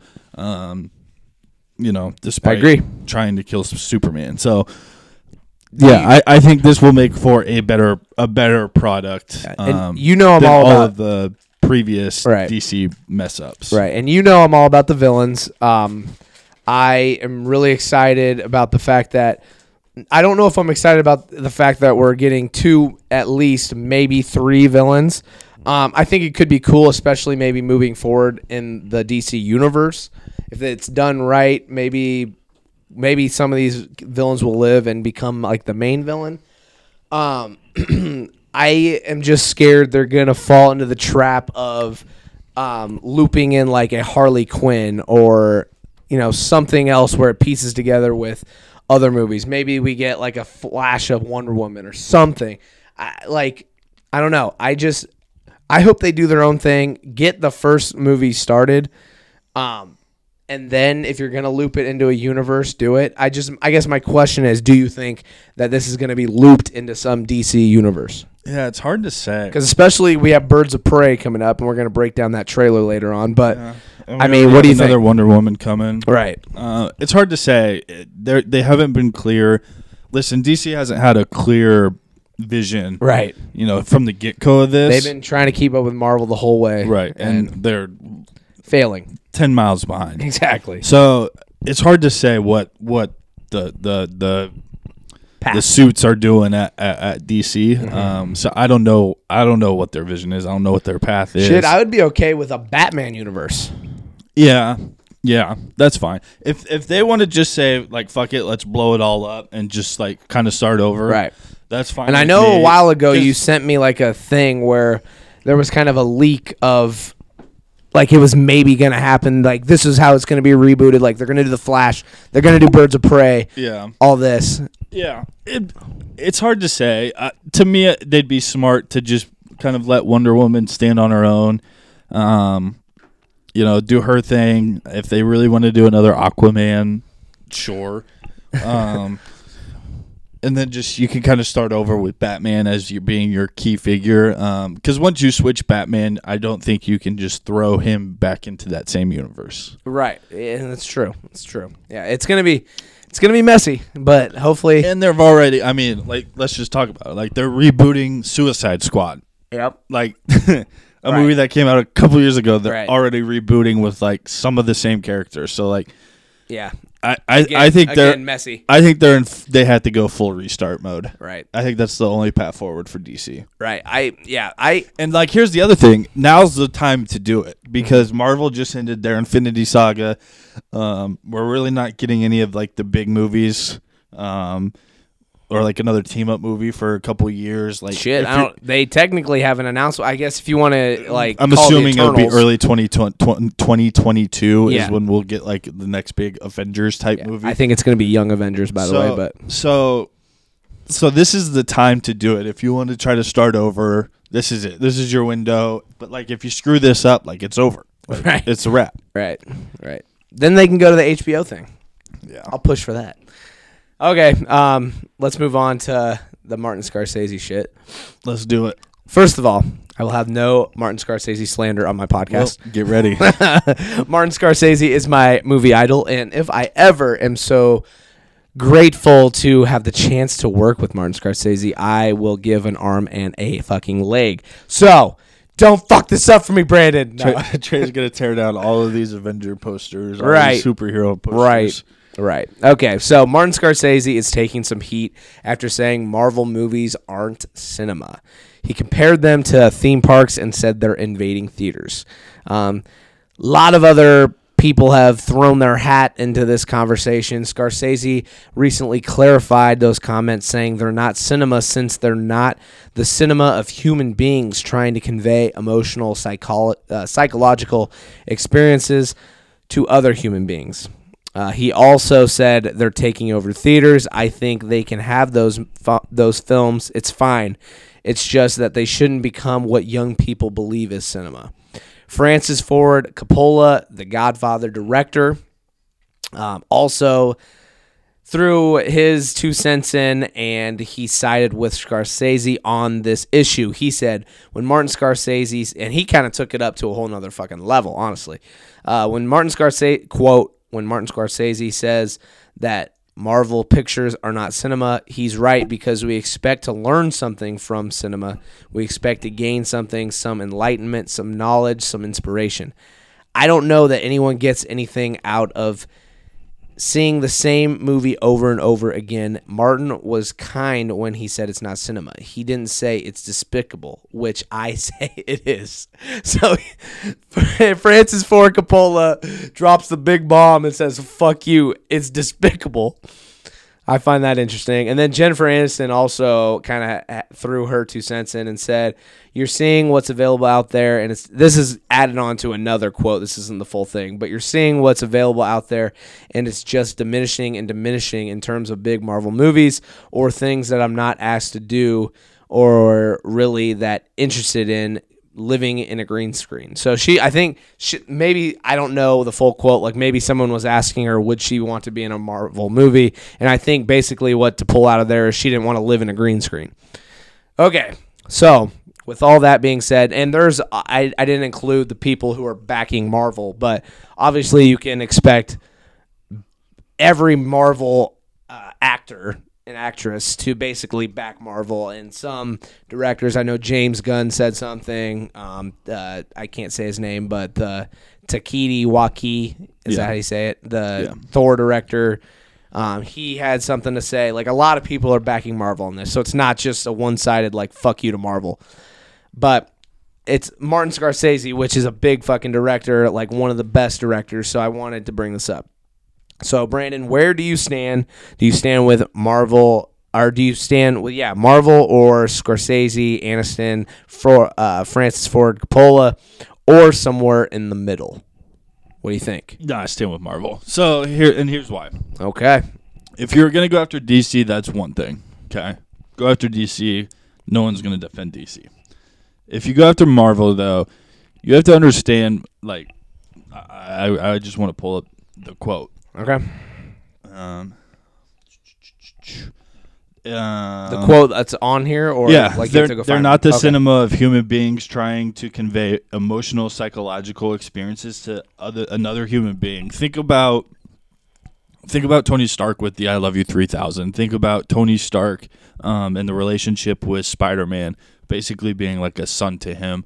Even think about Happy Hogan and Tony Stark, or think about Captain America and Sharon Rogers. Think about Thor and the battles with his father. Think about Thor and the love for his mom. Thor in the battle with his brother. For Ant-Man, it's with whatever the lady is, the Wasp, and then ultimately it's with his daughter. In all of these Marvel movies, Captain America and Bucky, Black Panther and his father, like all of these movies, these characters have relatable qualities, relationships, not even relatable qualities, relationships, and there is some type of complexity, there is some type of struggle, there is some type of emotional bond that you feel, that you see. So for him to say that it's not cinema of human beings, I completely disagree. Actually, I couldn't disagree more. Like, I think it is. I went to a Marvel movie. I've been to multiple Marvel movies, and I've cried. Like, for him to tell me that, like, it's not emotional, it is. Like, right. And, like, to think that it's not cinema, it's one thing if you're just saying, like, Batman versus Superman's not cinema. I would agree. It's not. It's awful. But for, like, these Marvel movies that are so, like, perfectly laid out, that had a vision going back basically 15 years and piecing together, 20 plus movies, like, that is cinema. Like, that is incredible. Like, no offense to Martin Scorsese, but he couldn't even, like, map out 3 Godfather movies and make them perfect. And they're damn near close to perfect, but the third one struggles. He didn't do those, but I was thinking of Francis Ford Coppola. Like sequels don't work very well. And he probably made the greatest sequel of all time, but then he tried to do a third one. Marvel did that 21 times, basically. Yeah. And I get, like, they're not trying to say the same storylines over and over again. But, like, it does take a freaking cinematic miracle to pull off 21-plus movies for 15-plus years to keep fans interested. So, like, is he saying Star Wars isn't cinema? Because like it's got to be in the same realm, and Star Wars hasn't even figured out how to make 9 good movies. I mean, we went through the math at one podcast. They're closer to 50% than they are to 75%. Right. So like I couldn't disagree more. And like I don't know. I struggle with it, man. It kind of irritates me. And then he talks about back to Scorsese talking about cinema. Like he's making a movie that he's going to have in the cinema theaters for a month. So like then is your piece not cinema then, because I can sit on my couch and watch it and it's just a big budget film and you're using a bunch of de-aging technology? Like, oh damn. Now we're getting into some slander. No, I'm just kidding. I'm just kidding. I think it's kind of a hypocritical argument, honestly. Right. Okay, so let me kind of give where I stand. So I'm kind of in the middle here. I can kind of see where like Martin Scorsese is coming from. I do think that when you think of going to the movies, you think of these superhero movies, these Star Wars movies, these big budgeted action. Like you can even I'll even throw in like Fast and Furious type movies, like big box office that are like popcorn movies. Anything The Rock's in. Yeah. What was that last one? Anything The Rock is in. Oh yeah, true. I thought you said like Roxanne. I was like, what? Yeah. So I don't know. I think from his perspective, he's more so just trying to defend like unique storytelling, Oscar-worthy type movies. I think he maybe went a little too far with them saying there's no emotional connection with them, and that whole thing, that part of his quote, I think he may have reached a little too far there trying to defend his comments. Like, I maybe he didn't say the choice of words, but I could see where he's coming from, where when you think of like going to the movie theaters, I would bet you that the first movie, if you go ask like 10 people, I would say that at least like 7 or 8 people would say, like, what is the first movie that you think of? I bet it's either going to be a Marvel, DC, or Star Wars, even maybe a Fast and Furious, a big budgeted box office popcorn movie.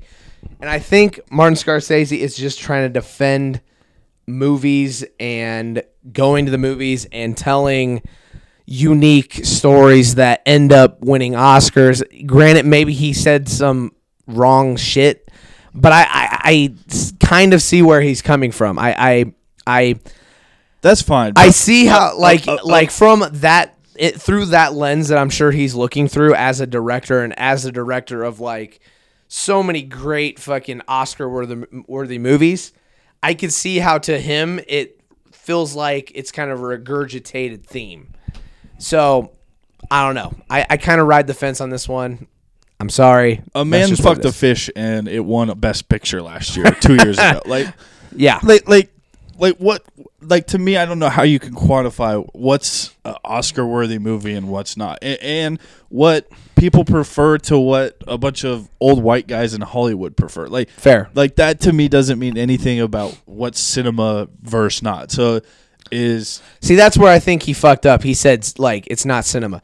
I think he could have chosen other words to describe how he probably truly thinks. Like, I don't know.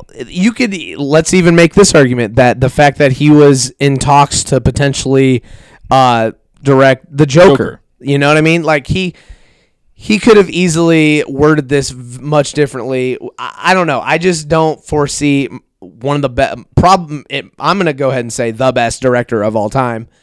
I just don't know how.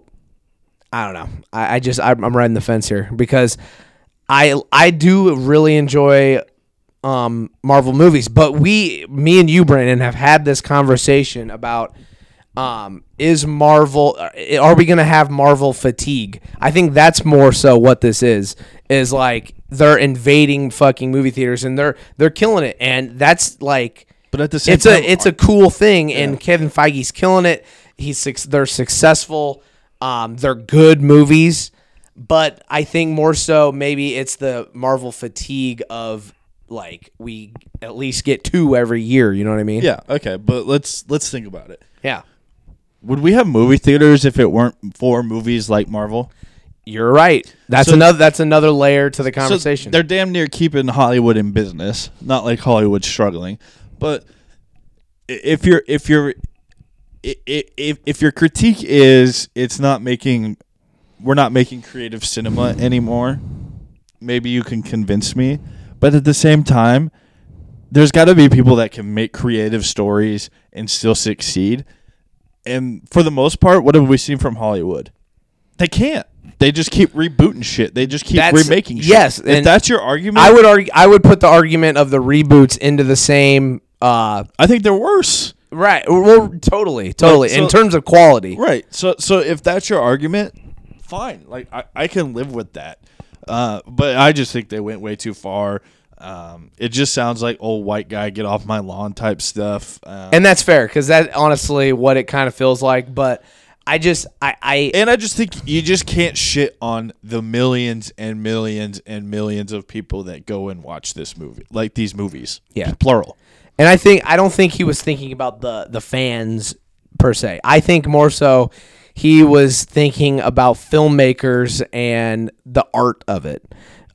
Making, like, I'm looking at all the posters on my poster wall, like the Shawshank Redemptions, the Good Will Huntings, the Goodfellas, those type of movies where they probably would never beat out at a box office a Star Wars or a Marvel or a DC movie, but they're better, like, in terms of quality. Sure. You can argue that they're not, but I would probably 9 times out of 10 say they are. I don't know.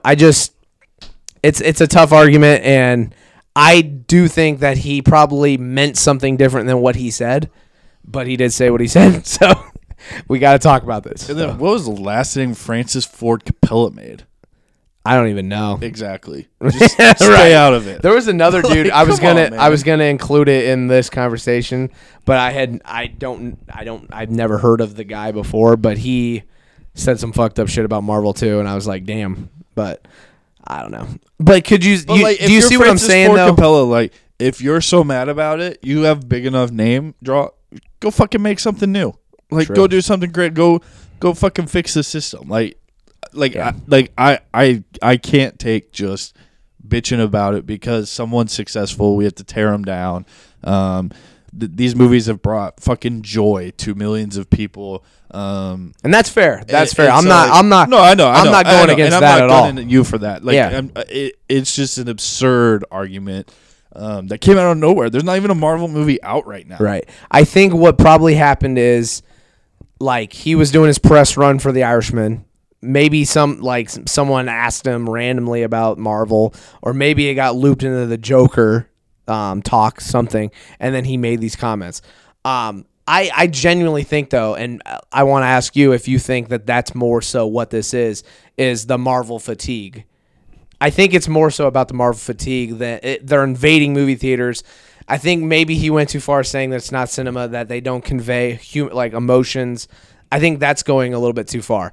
But I can see the comparison with the theme parks and that they're invading movie theaters. I think it's more so in terms of that argument with the Marvel and Star Wars and DC, and I'm going to loop all of those into one thing, fatigue. Because it does feel like Hollywood is rebooting everything. We're getting spinoffs. We're getting these big budget box office popcorn movies. So I do, to an extent, see what they're saying. I see where they're coming from.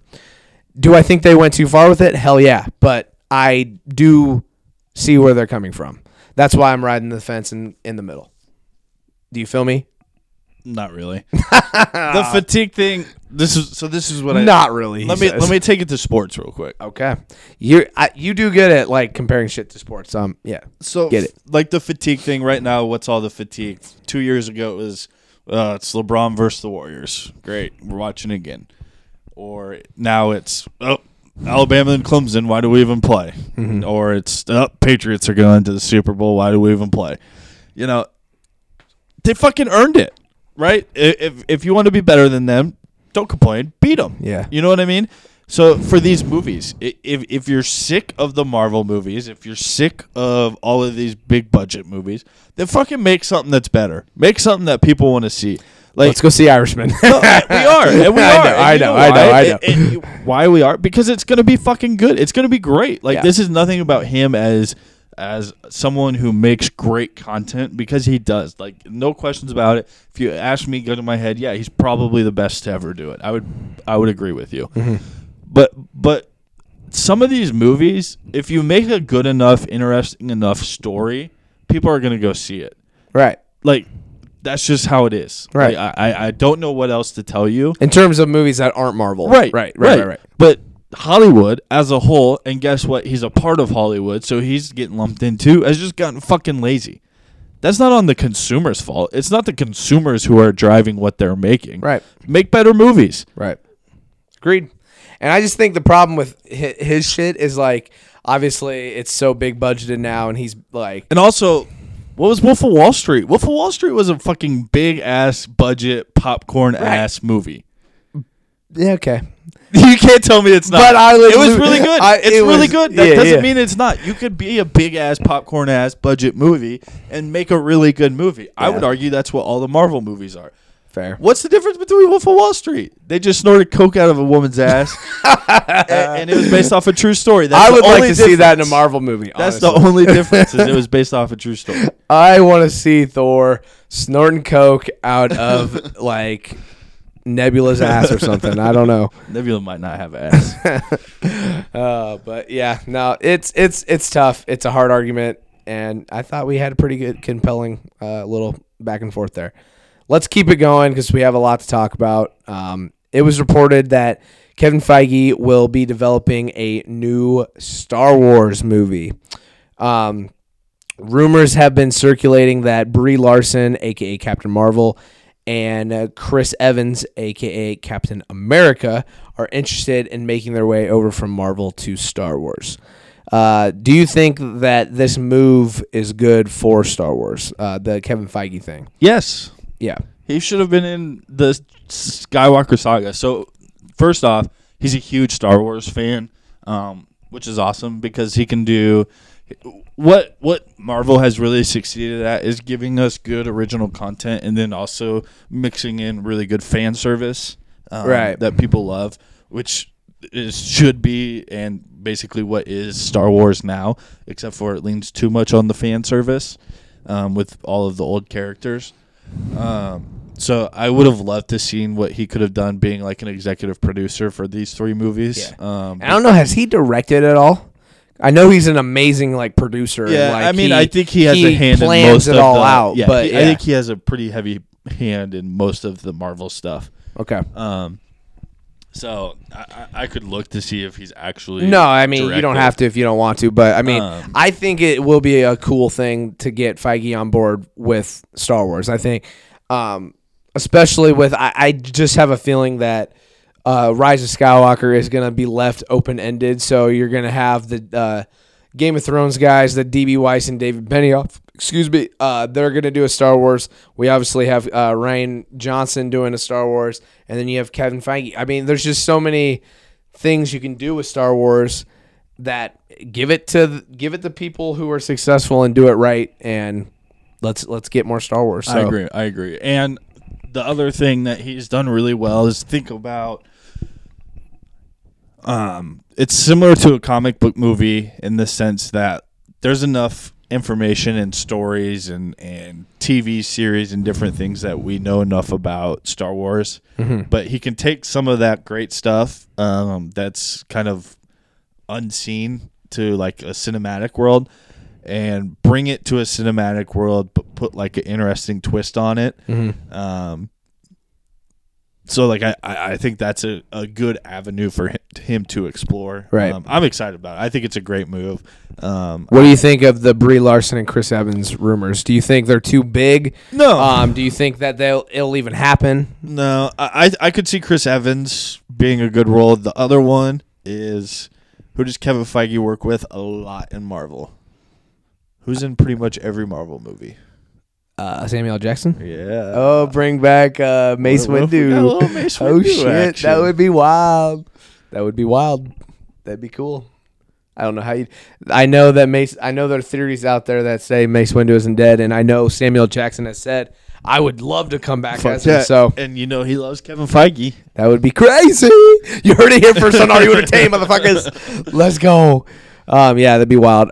We don't really have to do story predictions. I put it on here, but I think it's damn near impossible, especially with haven't seen Rise of Skywalker. But that would be cool. Also with Feige, he was also promoted to Marvel's Chief Creative Officer, which means he will oversee Marvel movies, TV, and comics. I think the big thing here is the TV aspect of it now because now this is different than Disney Plus. So Marvel TV is the Netflix shows, that is The Defenders, Daredevil, Punisher, Jessica Jones, Iron Fist, Luke Cage. Maybe I'm missing one. I don't know. But then you also have, there's some shows that are on, like Agents of S.H.I.E.L.D., that's on ABC. Yeah. I think you have a couple on Hulu. So that's basically everything else. And so now he's taking over that aspect of it, which kind of leads me to the question, could this mean we'll see Daredevil, The Punisher, Jessica Jones, etc., either rebooted or looped into Disney Plus or maybe even the MCU? I think the two for me that I would love to fucking see is Daredevil. I think that Daredevil series was really, really, really good. And The Punisher, I think he is perfectly fucking casted. Yeah, I would love to see it. A lot of people like Jessica Jones. Could you see this happening? Because I think there's like a time constraint where they have to wait a year, maybe two, and then they can be rebooted or revamped, however you want to do it. Would you like to see them rebooted? Would you like to see the characters stay with the same actors and actresses? Would you rather see them on Disney Plus, MCU? There's a lot of questions here, I know, but what do you think about all this? Yeah, I don't foresee him starting with a reboot. I think he'd rather do original content, maybe reboot the series, but do completely different characters / storylines. I think those old Marvel series, and I enjoyed The Punisher, but they were pretty dark. Well, they weren't well received among Marvel fans. So, but I think that was because the lack of continuity between the MCU and that. If they moved them to Disney Plus, they would automatically basically be looped in because he's already announced that the Disney Plus series are going to be looped into the MCU. So I think, I don't know, there could be a way where you could do it, and I mean, you could easily loop Daredevil with Spider-Man. Yeah. I mean, in terms of tone, maybe not, but in terms of they're in New York together. Yeah. You know? Right. But I'm saying more like, wouldn't you rather just start new? Yeah, but I really did enjoy the Daredevil here. But yeah, no, if you're going to wait a few years and then bring him back, I would gladly volunteer to be a writer on Daredevil. I would love to fucking write a Daredevil movie. I want to do if I'm going to do a superhero movie, I want to do a grounded hero like a Batman or a Daredevil or something where they don't have powers and it feels like it could happen. So I would love to do Daredevil. So Kevin Feige, if you somehow grace upon the Are You Entertained podcast, Trey Alessio, hit me up. Let's get it. Get it. All right. Also, can I give you my prediction? Yeah, go for it. So the rumor is Bob Iger is going to be stepping down in the next year or two. Okay. Couldn't you see Feige replacing him as the head of Disney? Easily. I feel like he's being groomed to take him. And over. I think it was funny how when the whole Spider-Man thing happened, people were saying that Kevin Feige had too much on his plate. This man got more on his fucking plate, yo. There's no chance. Right. I just think the hat can take anything on. Right. I just think that shit was so funny that they said that, and then now this man head of movies, TV, and comics. Yeah, it's gonna be wild. Okay. Ryan Reynolds recently visited Marvel Studios, which has led to much speculation as to what Marvel's plans are for Deadpool. The writers recently said Marvel has promised Deadpool will remain rated R. Where do you see Deadpool at in the MCU. His own rated R, like, kind of side universe, cameo in another movie, and worked into the overall MCU. A standalone Deadpool 3 with other cameos worked into the MCU. Like, what do you think here? If I'm giving you my honest opinion, I kind of feel like we're getting Deadpool 3, and then I think we're done. Damn, I love Deadpool. Don't say this, man. Yeah, but I just think the Deadpool audience is a lot different than the MCU audience. Yeah, but and they're never gonna make an MCU movie rated R. Well, so okay, but let's say that they're going to make a Deadpool. Like, Deadpool is going to be in the MCU. I think they've already they haven't like outwardly announced it, but I've seen a lot of things on Twitter spiraling from good sources that say he's going to be in the MCU. So, granted, whether that's a Deadpool 3 standalone and it's done, and maybe they make a few references, who knows? Maybe he introduces the mutants and that's how we get X-Men. Who knows? If it's successful, which I pretty much guarantee it will be, that opens the door for Marvel to do rated R. So I don't know. If it's successful, I think that opens the door for maybe a new audience. I don't know. As you know, I'm a big fan of the rated R scale. Yeah, so am I. But I just think, like, with how wholesome Marvel movies are, they're Disney's biggest money makers outside of, like, Frozen or, the big, huge animated projects. Right. I don't think they're going down that route. Okay. Well, they're struggling right now. They had internal discussions about what they were going to do with Jojo Rabbit, because that's technically under the Disney umbrella because they bought the rights from Fox. Huh. I didn't know it was a Fox movie. Jojo Rabbit. I actually want to see that movie, by the way. Me too, but with it having ties to Hitler and making Hitler seem like a friend and a good guy, Disney went batshit about that, and I think they actually ended up releasing it under the Fox Spotlight name instead of truly being something like a Disney film. Right. Interesting. I've heard great things about the movie. Yeah, no, I want to see that. Yeah, we're gonna have to go check that one out. Someone saw it and said it's the funniest movie of the year. Really? Yeah. Interesting. That'll be one to be put on the list. All right, let's keep it rolling. This one can be kind of shorter. A Targaryen-focused Game of Thrones series is making its way to a pilot order at HBO. George R.R. Martin and Ryan Condal will be heading this series. The series is rumored to be about the Targaryen Civil War. The OG Game of Thrones won, this is kind of separate, but the OG Game of Thrones won Best Drama Series at this year's Emmys. We also have the Long Night prequel series coming. What do you think about all this? Does this new Targaryen show interest you? You finally finished the Game of Thrones, so do you think something like this would be cool? And do you think this will be more successful than the upcoming Long Night prequel series that I believe is being filmed as we speak?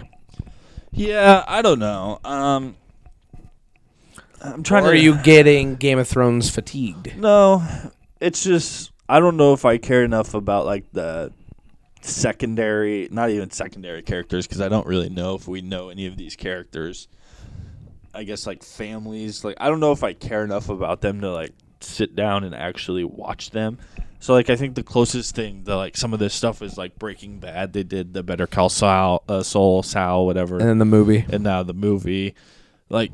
I just don't know how much I care about little spin-off prequels. So one example is I was a huge fan of Sons of Anarchy, and they just did a spin-off with the Mayans, and I didn't watch a single episode. You get so I've heard it's good though, but I heard people have said it's good. And people I know that really like Sons of Anarchy really like it. But for me, I get so attached with the individual characters, and I care more about the characters than anything else. That if they're not in it, right? I don't. It doesn't really do anything for me. And I have heard that in the Long Night series that's coming, the Starks. Now they probably won't be the Starks that we know, but the Stark name will be there. I hope we get the Mad King in one of these. I mean, if they did something like the Mad King, that would be really cool. I mean, he's a Targaryen, so I mean, they could definitely loop that into that. But the Mad King had such a role in everything that happened in Game of Thrones. I mean, how many times did we get hear about the Mad King? Right. So that is something. But to actually see him, right. That so would actually interest me rather than just let's do old folk tale about one family. That to me is not as exciting. Yeah, HBO's gonna ride the Game of Thrones train until it's all squeezed out. Hard. But I'm here for it. I'm here for it. Yeah, I mean, Game of Thrones is cool, so let's get it. All right, brief breakdowns of these trailers, then we'll get into some music talk. Kind of wanted to talk about Birds of Prey, just because it's DC and it's a popcorn flick. Nah, just kidding. Okay, so Harley Quinn and so this is the breakdown of it, and the Joker, the Jared Leto Joker, which we can kind of bring up that argument. Apparently he got pissed about the R-rated Joker with because he was supposed to have his own standalone. Yeah, so he was supposed to have. That was back when 3 Joker movies were announced, and apparently, I think he's done as the Joker. I don't think he's coming back. Can't say I blame him. Especially with the first trailer for this Birds of Prey, starts out with Harley Quinn saying, "Me and the Joker, we broke up." She also says, "I wasn't the only dame looking for an emancipation." In another spot, we see that Black Canary, Huntress, and Renee Montoya are the other female heroes alongside Harley Quinn. We get a brief look at Ewan McGregor's role as the Black Mask villain. We can only hear him. We don't really see him with the mask, but we see his character a little bit. We hear him say, "Here's the deal, Quinn. You need me." It looks like Harley Quinn will get some hyenas, which apparently is a storyline in the comics. I can't really say from experience that I know, but that's what I've been seeing on social media. Harley Quinn says, "None of us are walking out of here unless we work together." She also says, "I'm the one you should be afraid of, not you, not Mr. J, a.k.a. the Joker, because I'm Harley freaking Quinn." So with the line about we all need to work together, to me, it feels like kind of a female version of Suicide Squad, maybe a reboot with Harley Quinn. That's what it is. Right? So, and it kind of has the same vibes, the same humor. So, number 1, do you think that this is a step in the right direction for DC? Number 2, are you even interested? Number 3, do you think it'll be good? Yeah. Okay. Brandon's about to talk his shit. Interested? Brandon's laying on the floor, by the way, everybody. Let me tell you this. He's stretching the back out. I'm going to say this. I'm going to see this movie. I'm going to see this movie for 2 reasons. Margot Robbie, because she's a smoke. Ow! 2, Ewan McGregor, because he's one of my favorite actors. Yeah, he's a stud. Okay, so I'll see it because of that. If they weren't in it, I wouldn't give a shit about this movie. To me, it looks like Suicide Squad all over again. Right. I'm not really digging the way that Margot Robbie's talking, and I don't really give a shit about any of the other characters. So no, I would probably agree with you. So I have no real. Plus, we know that we're getting another Suicide Squad soft reboot anyway. Yeah. So might as well just stick till then. What do I need to see this movie for? What does it tie into? What? There's no larger picture, right? This is pretty much just... Well, it probably will lead into Suicide Squad, because I'm pretty sure, Harley Quinn's going to be in it. Yeah, but then what's Suicide Squad leading into? That's going to be a one and done, right? Who fucking knows? I had no idea. Exactly. We have no clarity on what any of this means, so, yeah, I'm not really digging it. I don't know. I don't know. It seemed like a fun movie. It seems like... I don't know if it'll be good. It seems like it's going to be playing at Hot Topic for the next 10 years. True. But I will say it didn't feel to me that the Black Mask villain was going to be one of those CGI villains where they rely too heavily on gods and superpowers. So it could be grounded enough where it has some potential to feel real, which we just talked about it earlier in this podcast that we are all big fans of in terms of superhero movies. So hopefully they do that right. The Suicide Squad plus this, I just don't even like the way it looks visually. It looks too comic booky, too cartoony. I'm not a huge fan of the way they shoot it, and then the cinematics with all of it. So Yeah, Okay. it's not for me, but I'll see it. You'll see it once at least. Okay. And then I want to get into something like this is an interesting trailer. I just think it looks really fucking good, and I'm excited for it. Brandon just saw it, I think, for the first time earlier today, right? Yes, sir. So, Uncut Gems. It was kind of announced that this was dropping this trailer. We knew Adam Sandler was in it. It has gotten early Oscar buzz and even more so Adam Sandler's role. So, Adam Sandler's character appears to be some big shot gambler. He says, I made a crazy risk, a gamble, and it's about to pay off. Kevin Garnett seems to have a role in this movie somehow. We can hear Sandler making a bet on on Garnett and the Celtics. A mobster-sounding guy says, you're taking my money all over town, placing bets. Then we see Sandler getting punched in the face in broad daylight. It also appears Sandler's character is having marriage problems. It appears that we might get either new music from Travis Scott and or The Weeknd, and The Weeknd actually looks like he's going to appear in this movie, maybe have a role. I don't know. I don't know. It looks dope, honestly. I think, in my opinion, I'm here for it. What do you think, Brandon? Yeah, no, it looks really good. Is this Adam Sandler? Let me go get an Oscar real quick, and then I'm going back to making like 15 straight shitty movies. Maybe. Honestly, he just wants that one. He wants that trophy. I feel like he's doing this just to be like, fuck y'all, I can do this whenever the fuck I want. Maybe. I can make great movies.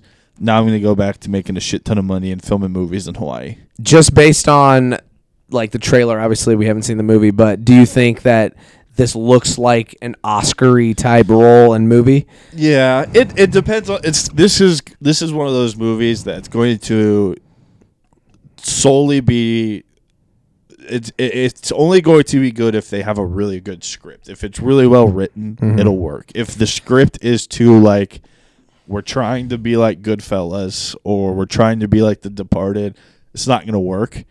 Like, it can't be an imitation of a mob movie. It has to be its own thing. It has to be well written. It has to be hard hitting. If they can do that, then I think this. Well, let's kind of predict what the movie's even going to be about. Like, I don't know. It's weird because obviously Garnett is retired, but he's still on the Celtics, kind of in the movie. So yeah, it's got to be back in 2000. Yeah, so I would time frame. Do we think that he's working with Garnett to like fix games or something? That's what it feels like to me. Money laundering or something, because he's taking other people's money and like making big bets. Yeah, I don't really. Like maybe has like a jewelry store or something. Yeah, the gems part, because there was one little clip in the trailer where there was an actual gem and Garnett was like bidding on it. Yeah. So that part was weird, but. Yeah, there's definitely some money laundering or something going on. I do. Lakeith Stanfield's in it. I don't know. I'm all here for it. The music is cool. A24 is the production company, and they're usually really they good. do some good shit. They do Euphoria. It kind of felt like the visuals felt on the same vibes of a Euphoria. They do a bunch of other kind of those indie Oscar fill of a movie. So I'm all here for it. Comes out in December. Really excited for that. So, all right, let's get into some music talk. Kanye West is our first topic of discussion. Real quick, A24. Yeah. They're doing The Lighthouse. That's the Robert Pattinson. That's another one that people are saying is Oscar worthy. I would love to make an A24 fucking movie. Yeah. They did Midsommar. That movie's had a lot of award buzz. Hereditary. I think, did they do Moonlight? That's Lady Bird. I know they do Euphoria. Maybe they have a TV division too, but 8th Grade. That's another one that got a lot of buzz. Man, they're killing it right now. Yeah. So they're one of those where they're almost a must see at this point. Right. Hey, I would love to do it. Yep. I'm here. Okay, let's get into some Kanye West. Great. Great. In a video that a fan caught while at an event, Kanye West announced that his upcoming album, Jesus is King, would be dropping September 27th. Let me check the calendar real quick. It is October 22nd as we speak. So that came and went. His wife, Kim Kardashian, posted a track list that fueled these rumors. Like I said, September 27th came and went. Still no album. Kanye tweeted yesterday the release date is going to be October 25th. Now, there's also now you probably I say that and you're probably like, yeah, he's fucking lying. It's not going to happen. But there's a pre-order link on his website. So that kind of makes me think we're actually going to get this album on Friday. The album is supposed to reunite Clips, which is Pusha T and his brother No Malice, along with other rumored features from Kenny G, Young Thug, Ty Dolla $ign, Nicki Minaj, and more. So let's talk about it. First of all, are you even excited for this album? Well, let's start with what's my number one pet peeve about rap music, Trey? They put out a release date, and they don't fucking stick to it. Exactly. Kanye is notorious. Kanye and Lil Wayne are the top two people to do that. Absolutely. So absolutely annoying. Okay, so that's just first and foremost. So you already have a bad taste in your mouth going in. Yes. Yep. I feel you. Let me hold on 1 second. Okay. Sorry, I'm reading the outline real quick. The other thing is this man came out and said that he wanted to quit rap music because he said it's the devil's music. Let's go take a peek at his some of his lyrics. Yeah. Let's not act like this man have been holy his whole life, okay? Just because you put on a red hat don't make you a savior. Shit. So, damn, you had to go there on us, huh? I did. Fuck. So no. You can't do that. You can't be in the game for so long and then just shit on it like that and act like you have some moral high ground. Kind of going back to the Scorsese thing. Yeah, a little bit. But I take Scorsese over Kanye. But someone's in way more their credible respective than art the other. forms. Yeah, someone's way more credible than the other. So that bothers me. As far as the music, I don't know. I really don't know. If it's just gonna be him singing for 8 tracks, I don't really care to hear it. Well, here's going to be my hot take before the rumors came out that it was like Clips and all these other features were going to be on it. I genuinely thought before I really like got any other, pieces of the puzzle that this. So if you go back and kind of sift through Twitter and see the clips of his Sunday service, so he for a while now he's been kind of performing. These Sunday services, I don't know if it's his own church or whatever the fuck, but he always plays on his little beat pad these kind of the loops of kind of soulful samples and beats, which are cool. I mean, it's definitely cool to vibe to. So my hot take was going to be that that's what we're going to get. We're not going to get lyrics. We're not going to get anything. We're going to get soulful samples over production. Like, that's what I thought. Wouldn't that be something? That would piss a lot of fucking people off.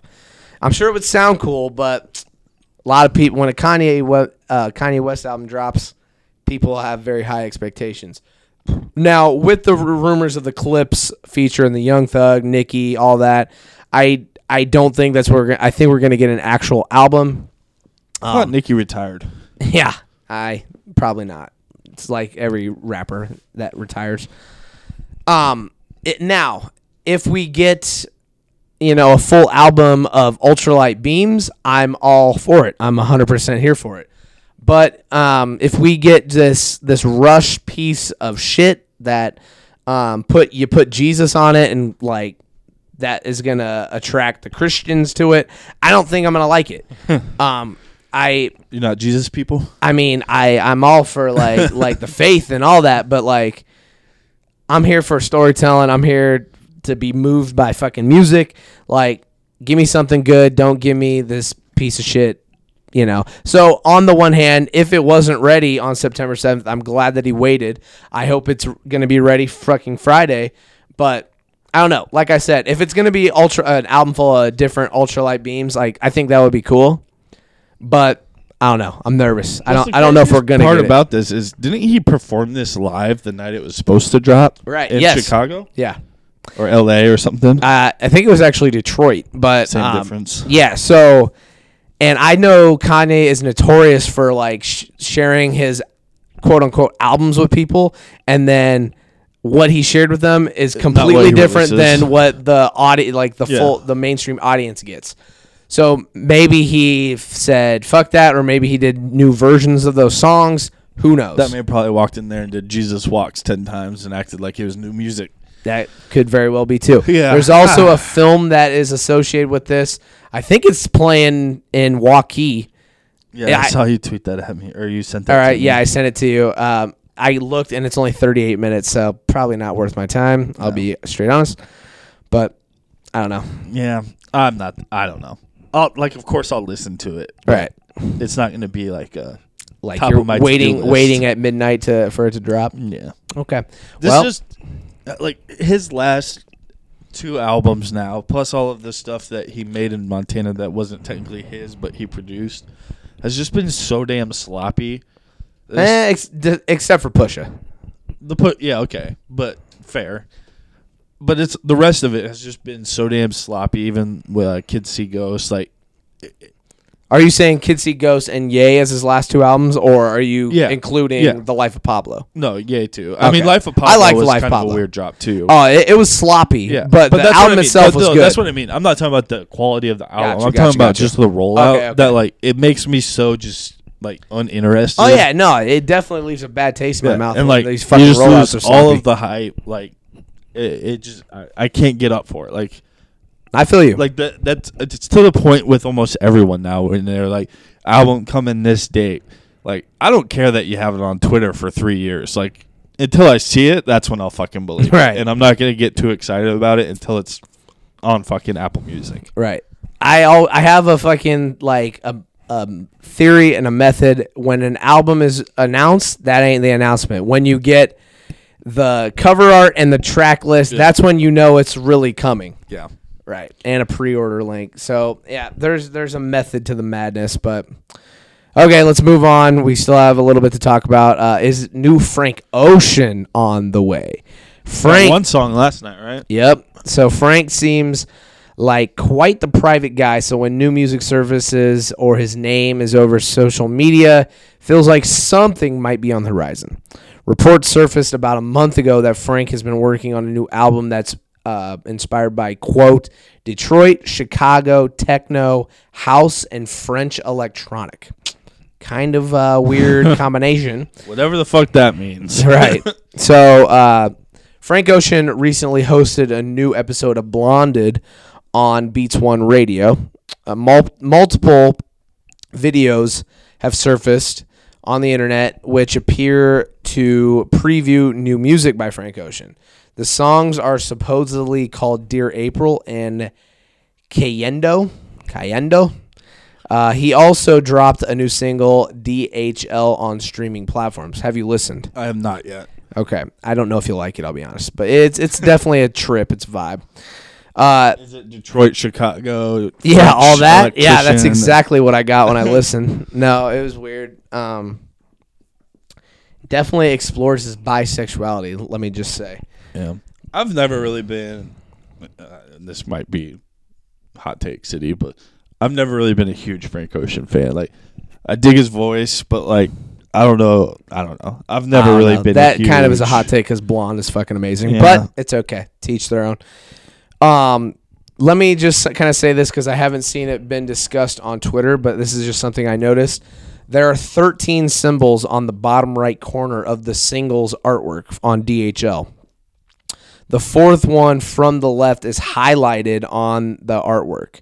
So, this is my theory. Could this mean a 13-track album is on the way and this is like the first single? You heard it first on Are You Entertained, baby? I like it. Yeah. So let me ask you, do you think we will get a new Frank Ocean album in 2019? I don't know. It's so hard to know. It's so hard to predict with this man. He's one of the most private human beings that like. I think he has an Instagram, but that's it. Yeah, like you just never know with him if anything's dropping when you're getting it. If he does drop it, we're not hearing from him again until like 2027. Yeah, exactly. So like, it's like I can't even predict. Like I have no opinion. Something tells me something's on the way, especially when you're in magazines giving how long interviews. Has it been? How long, what was Blonde? Was that 2017? I want to say it was maybe 2016. Yeah. Okay. So like it's been 3 years. Yeah. Something should be on the fucking way. Right. But like when, like that's what I mean. Like, right. Like I'm sure something's on the way. It's not a matter of if, it's a matter of when. Yeah, because throughout these 3 years that we've been waiting since Blonde, he has put out like a little handful of like singles that are really fucking good. Right. But we all just want a fucking album. Like we just want an album. Exactly. So I don't know. I hope we get it before 2020 drops, but you never fucking know with Frank Ocean. Here's another one. Joe Budden called Logic, quote, easily one of the worst rappers to ever grace a microphone. Logic has yet to respond. A lot of discussions on the socials about this. What's your take here? Yeah, a lot of people don't like Logic. Right. That's fine. To each their own. If that's not your type of music, fine. I just don't get it, though. Two things. Yeah. Okay. Because Joe Budden also said that the last 10 years he's made better music than Eminem. Okay. Or he said more than Eminem. Whatever the fuck he said. Yeah. Two things. One, this man has a podcast, a YouTube show that he just wants to pump ratings to. He's going to say some dumb shit. Okay. Two, why are we acting like Joe Budden is a fucking authority in rap music? Right. The man is not a good rapper. Okay. Right. Like, why do people listen to him like he's out here speaking gospel? Yeah. Like he's got some insight. Like, no. He did a really cool breakdown of the Drake and Kanye beef. Really cool. I'll admit, I listened to it. It was really awesome to listen to. But outside of that, I don't give a fuck what this man has to talk about. He's a terrible rapper. And you know what? He's also not a very good human being. That's what I was just about to say. Is it just me, or does it feel like this thick layer of toxicity always is surrounding? Like, always. I feel like he always beefing, not is shitting on so many people. Yeah, he's always I remember randomly pressing play on an interview. It might have been his podcast, but it was a video of him interviewing Chance the Rapper. And this man was, for a lack of a better word, making fun of Chance the Rapper for being a nice person. He said something like, "Oh, man, you're known for all this charity work. You're known for being nice in the interviews. Like, doesn't that seem corny?" I'm just like, what fucking day? What day are we living in when being nice is fucking corny? I fucking hate that when people associate that. You hit a woman, okay? So like, isn't that corny? That's corny to me. Yeah, it's just like this man. I hate when people are just negative all the time. I just hate it. He's just looking for it just seems like Joe Budden is that way. Yeah, he's looking for I don't know the man, but this is the man who on when they did Slaughterhouse, Shady Record, Cypher, the man basically called out the whole group for not being there to support him as a man when he was going through some shit. So like he's just always trying to stir the fucking pot. It's all about me. Yeah, it's always about him. Right. Goddamn, hate to see that. Why do you think Logic does get so much hate? Do you think it's because the fact that it seems like he's a nice guy and he's preaching peace, love, positivity, and that seems corny? I mean, I don't like. Let me say this: Logic is one of my favorite artists. His music and the more recent music that he's put out has not been my favorite. I'll be the first to admit it. But like his Young Sinatra series, the mixtapes were amazing. Under Pressure is one of my favorite albums, period. I mean, The Incredible True Story is fun. Everybody was kind of different and explored some themes. The Bobby Tarantinos suck. Bobby Tarantino, like, I think he's trying to appeal to like everybody, and he has his Bobby Tarantino for the trap fans. He has the Young Sinatra for the boom bap lyrical fans. So I think he's trying to hit all the audiences, but I think that's diluting the quality of his music, especially with this Confessions of a Dangerous Mind. I'm just not a big fan of it. There's a couple songs on it that I like. Yeah. The one with Eminem's good. The single Confessions of a Dangerous Mind I enjoyed. But overall, I just think he became what he despised and what he rapped about. There was this one line that I can't remember off the top of my head, but he said it in I Am the Greatest, where he basically says, it's all good, but these people do not give a fuck. Like talking about like fucking bitches and popping pills and drinking and shit. Like it feels like that's what he has become, especially on like, I don't know. It just, it feels like he's making music to make bangers and make trap songs now. Almost like a sellout. Which that's okay, but I don't know. Bring it back to me on this No Pressure album that I'm pretty sure is coming soon. This is supposed to be the sequel of Under Pressure. Like, Okay, so bring it back. I have two theories as to why people don't like Logic or don't. Let's hear it. Don't fuck with Logic. All right. One, I think people get tired of the white rapper versus black rapper. What am I? Like, he talks about his race a lot. Right. I think that rubs people the wrong way. Right. So I think that's half of the equation. The other half is the dude, for the most part of his career, has been a very inspirational rapper in the sense that he's always tried. It's peace, love, positivity. Right. And that, too, just rubs people the wrong way. A lot of people for rap, it's take it back to, like, the OG days of rap. It's about going through a struggle. It's about grinding. It's about fuck the police. You know, it's about, for most of the point, it's, like, negative shit that you're rapping about and going through and struggling through. And I think for most people, like, that just seems like almost popcorn rap to them when you talk with a positive light like that. And now everybody's all about the trap shit. So he doesn't do trap music near as well as, the Young Sinatra, the other the lyrical do. shit. Yeah. All right, I feel you. But I mean, let's not act like Joe Budden is. Right. Okay, let's keep it going. This one can be kind of short. Is a TDE compilation on the way? TDE producer tweeted a picture that read with the caption, or the picture itself said Top Dog Entertainment, Los Angeles, California, established 2004, with the caption "The Almighty." A TDE rapper also tweeted the whole gang in the studio for the next month.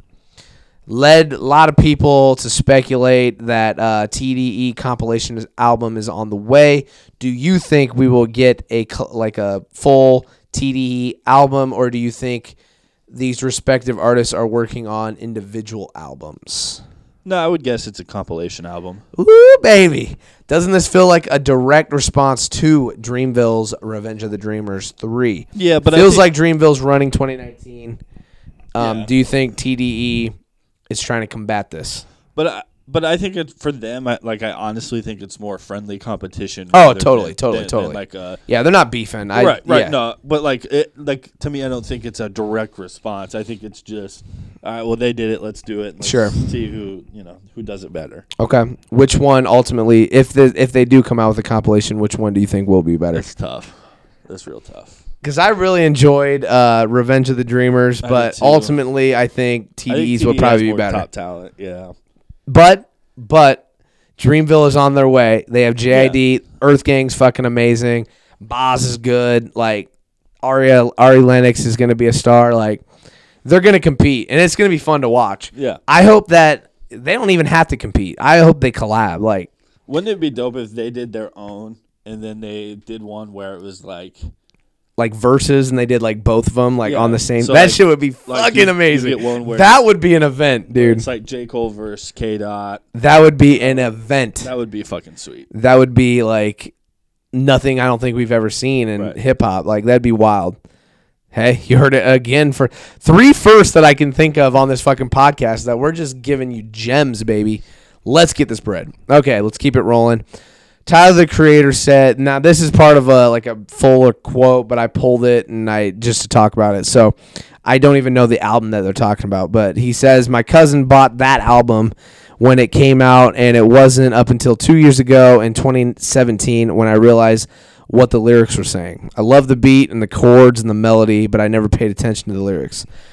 I think everyone pays attention to different parts. It's songs. Can you pause real quick? What is he talking about? What album? That I don't know. Okay. I'm sorry. Okay. I pulled it from a story, and it's about like a bigger issue. Okay, go ahead. Yeah, sorry. So he says, I think everyone pays attention to different parts. It's songs I have that are horrible lyrically, like really bad, but I just like the notes and the background so much that I listen to it and I love it. Then I listen to the flow and the melody and the runs second. That's what really makes me know. Then I listen to the lyrics. Sound is way more important to me personally. So what's your take on this? It feels like it's lyrics versus kind of the sonics. And what do you believe is more important? Is there a happy medium? Yeah, there can be. To me, I'm always going to gravitate more towards the lyrics than the sound. But it feels like with this new generation of hip hop, it seems more like the beats. So that's why I bring it up. Yeah, and to each their own. Music is you digest it however you want. True. You like what you like, and I'm not going to hate on anybody for that. But to me personally, I'll always take good lyrics over a good sound. I would agree with that. I think it's interesting though because Tyler the Creator seemed to mesh both of them beautifully, especially with this Igor album that it's definitely going to be on my top 10 list in December when we do our top 10s. But I think he capitalized on basically what he said here. The album itself is like, it's hard to pull like specific lyrics from it. Like there are like some good lyrics on it, but it's more so about the sound. It's more so about the track list names, if you say, and like the story that each of them tell cohesively. Like it's a story about heartbreak, and each sound of the song kind of like pieces together in a story, in an overarching story. It's kind of hard to describe without like actually listening to it, but I don't know. Like I think, especially with the Igor album, he capitalized on exactly this quote, what he was saying. Like it's not the best lyrically, but sonically and the way it's pieced together, it's a beautiful fucking album. Did you like Igor? That's on my to-do list. I actually have not listened to that. I've really, been saving that one. You've heard some songs though, yeah, right? Yeah. Like you've heard Earthquake. And shit. Yeah. I just haven't listened to the whole thing yet. Yeah, you'll have to check. I want to listen to it front to back. So right. I've been saving that one. All right. Well, you'll hear Brandon's take on a later podcast. All right, let's get into just some quick album breakdowns, album reviews. These are kind of not old, but these have been out for a little while now. It's been a while since our last OG podcast, so we wanted to break down two of the big ones that we've been listening to. First one on the slate, Earth Gang, Mirrorland. What are some of your favorite songs, beats, features, the whole 9 yards? What did you think of this album? Yeah, I enjoyed it. I did enjoy it. Top Down. Top Down's fire. La La Challenge. La La Challenge. Up is fucking amazing. Yeah, Up's probably my favorite. Up is really good, dude. What do you think here? Did this album like exceed your expectations? Was it right on par? Yeah, I didn't really have. So obviously, Earth Gang, we heard a little bit from them on Revenge of the Dreamers. Yep. Like I didn't really have much for expectations. Yeah, this is the first like full length project that I've listened. They have albums that have been out. This is my first album that I've listened to them. Right. So like the expectations weren't really there for me. But it was good. It was really good. It's one of those where I don't know how much I'll listen to this specific album over and over again, but their next album I'll be sure to check out now because I did like this album. Right. A lot of people compare them to Outkast. They're a duo from Atlanta, much like Outkast. They have gone on record and say that they don't want to be compared to Outkast. I think they obviously like Outkast and they pay homage, but they want to stand on their own.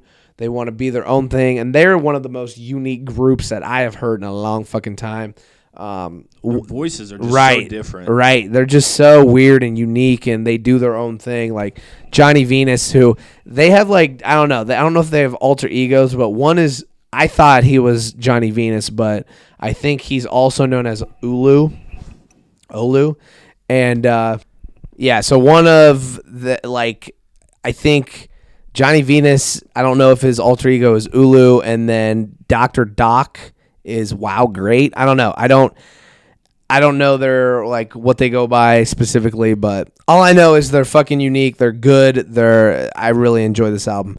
Top to bottom, I think this is going to be a top 10 album for me. I think if not, it'll be high on the honorable mention list. I'm a big fan of. Let's see here. The top like 7 songs are really good. I really enjoy Wings, the last song on there. They have some interesting features. Like they could have got way bigger features, but I think they wanted to stand out on their own as a duo. They got Young Thug, T-Pain, Kalani. they could have easily. I think in the future it would be fucking sweet if they got Outkast and they did a song with Outkast. That would be really fucking cool. Don't fuck with each other no more though. Right, but to reunite them with a duo from Atlanta, like how cool would that be? I don't know. So I think they have enormous potential. They're just really unique and cool. So if you haven't heard that one, go check her out. Let's move right into another album that I think dropped on the same day, if I'm not mistaken. Post Malone, Hollywood's Bleeding. Let's do the favorite song, beat, feature, all that. What do you think about this album? I enjoyed this album a lot. Okay. The Hollywood's Bleeding, just from the get-go, great song. Yeah, the song is awesome. Circles was amazing. I think Circles has to probably be my favorite. Take What You Want is probably my favorite. The one with Ozzy. Yeah. The one with Ozzy is Ozzy so amazing. Killed it, man. Dude, he did. I love his voice. I feel you crumble in my arms. Shout out to Ozzy, man. That was good. That was good. Sunflower, obviously another one we had already heard, right? But that was really good. I actually like Die For Me quite a bit too. The one with Future and Halsey. I know you don't like it, but I'm a big fan of Allergic. Yeah, that was my least favorite on the whole album. Yeah, I like it. Allergic. Honestly, the one with the baby's good. Enemies. Yeah. There's some songs I think Saint Tropez is take it or leave it for me. I think the album is a little bit bloated. Like I think it could do. He could have cut some songs, but that's good. Like every Posty album, man. It's a streaming age album. It's like always, Chance the Rapper's album. But it's always Posty. I mean, I'm looking back through it. Stoney's 18. Right. Beer Bongs and Bentleys was 18. Mm-hmm. What was this one? 18, 17. So like he does really long. He's a streaming age artist, which it feels like they put out more songs to get more streams. I get it, but I don't know. It's a good album. It might make the top 10. It's good. It's really good. The argument that I would say is I can't decide if it's fluff good or if it's like actual good. I don't know if he evolved any from Beer Bongs and Bentleys to this. Yeah. I compared the evolving kind of to Astroworld. Now I think Astroworld is definitely better than this album, but I don't know. I don't think he evolved any. It's good music. Like I think he shines when he sings, and I think he's learning that. I think it shows on this album, but I don't know. I just think it's a little bloated. It felt like a little bit of just a tiny bit darker version of Beer Bongs and Bentleys. That's fair. To me. I like that take. And yeah, there's some really fucking good songs that'll probably be on my top songs of the year, like Circles, maybe the Ozzy one. It's just he makes good music. He does. Whether it's like it's easy to listen to. Exactly. That's what it is. Right. So, all right, that's our music take. I just want if you want to. A brief World Series preview. I think it might be happening as we speak. Yeah. The first Astros game. are up 2-1 right now. Okay, are they? Yeah. Who do you have winning this whole World Series? Yeah. What do you expect from this? I think the Astros will win. So it's Astros Nationals. Astros Nationals. I think the Astros will win the World Series. I like it to go 6 or 7. The Nationals actually have a pitching staff that stacks up well with the top 3 of the Astros. Okay. So the Nationals are really fucking hot though right now. They are hot. But granted, they've had a week off. They had a week off, so that it almost hurts them. Right. I just think the Astros offense is a little bit too much for the Nationals. So I think the Astros win. But okay. I think it goes 6 or 7. Should be a fun one. Yeah, I think they'll all be pretty good games for the most part. Probably very low scoring with how good the pitching staffs are. But both teams' bullpens aren't very good, so you might see. So they kind of stack up well against each other. Yeah, you might see more runs late in the game than you do early. Huh. There you go. You have it from our sports guru, young Brandon. Yeah. All right, I think that's all we have for you guys. Thank you for sticking around. I know it's been a long one. We had a lot to talk about, a lot to break down. We always like to give our fucking big-ass takes. So thank you for rocking with us. Please tell your friends. Please share the podcast. We want to take over the world, so let's get this bread. As always, I'm Trey Alessio, the Dawn of Entertainment, alongside Brandon Ogden, the Consigliere, and we will be back for more. Stay safe.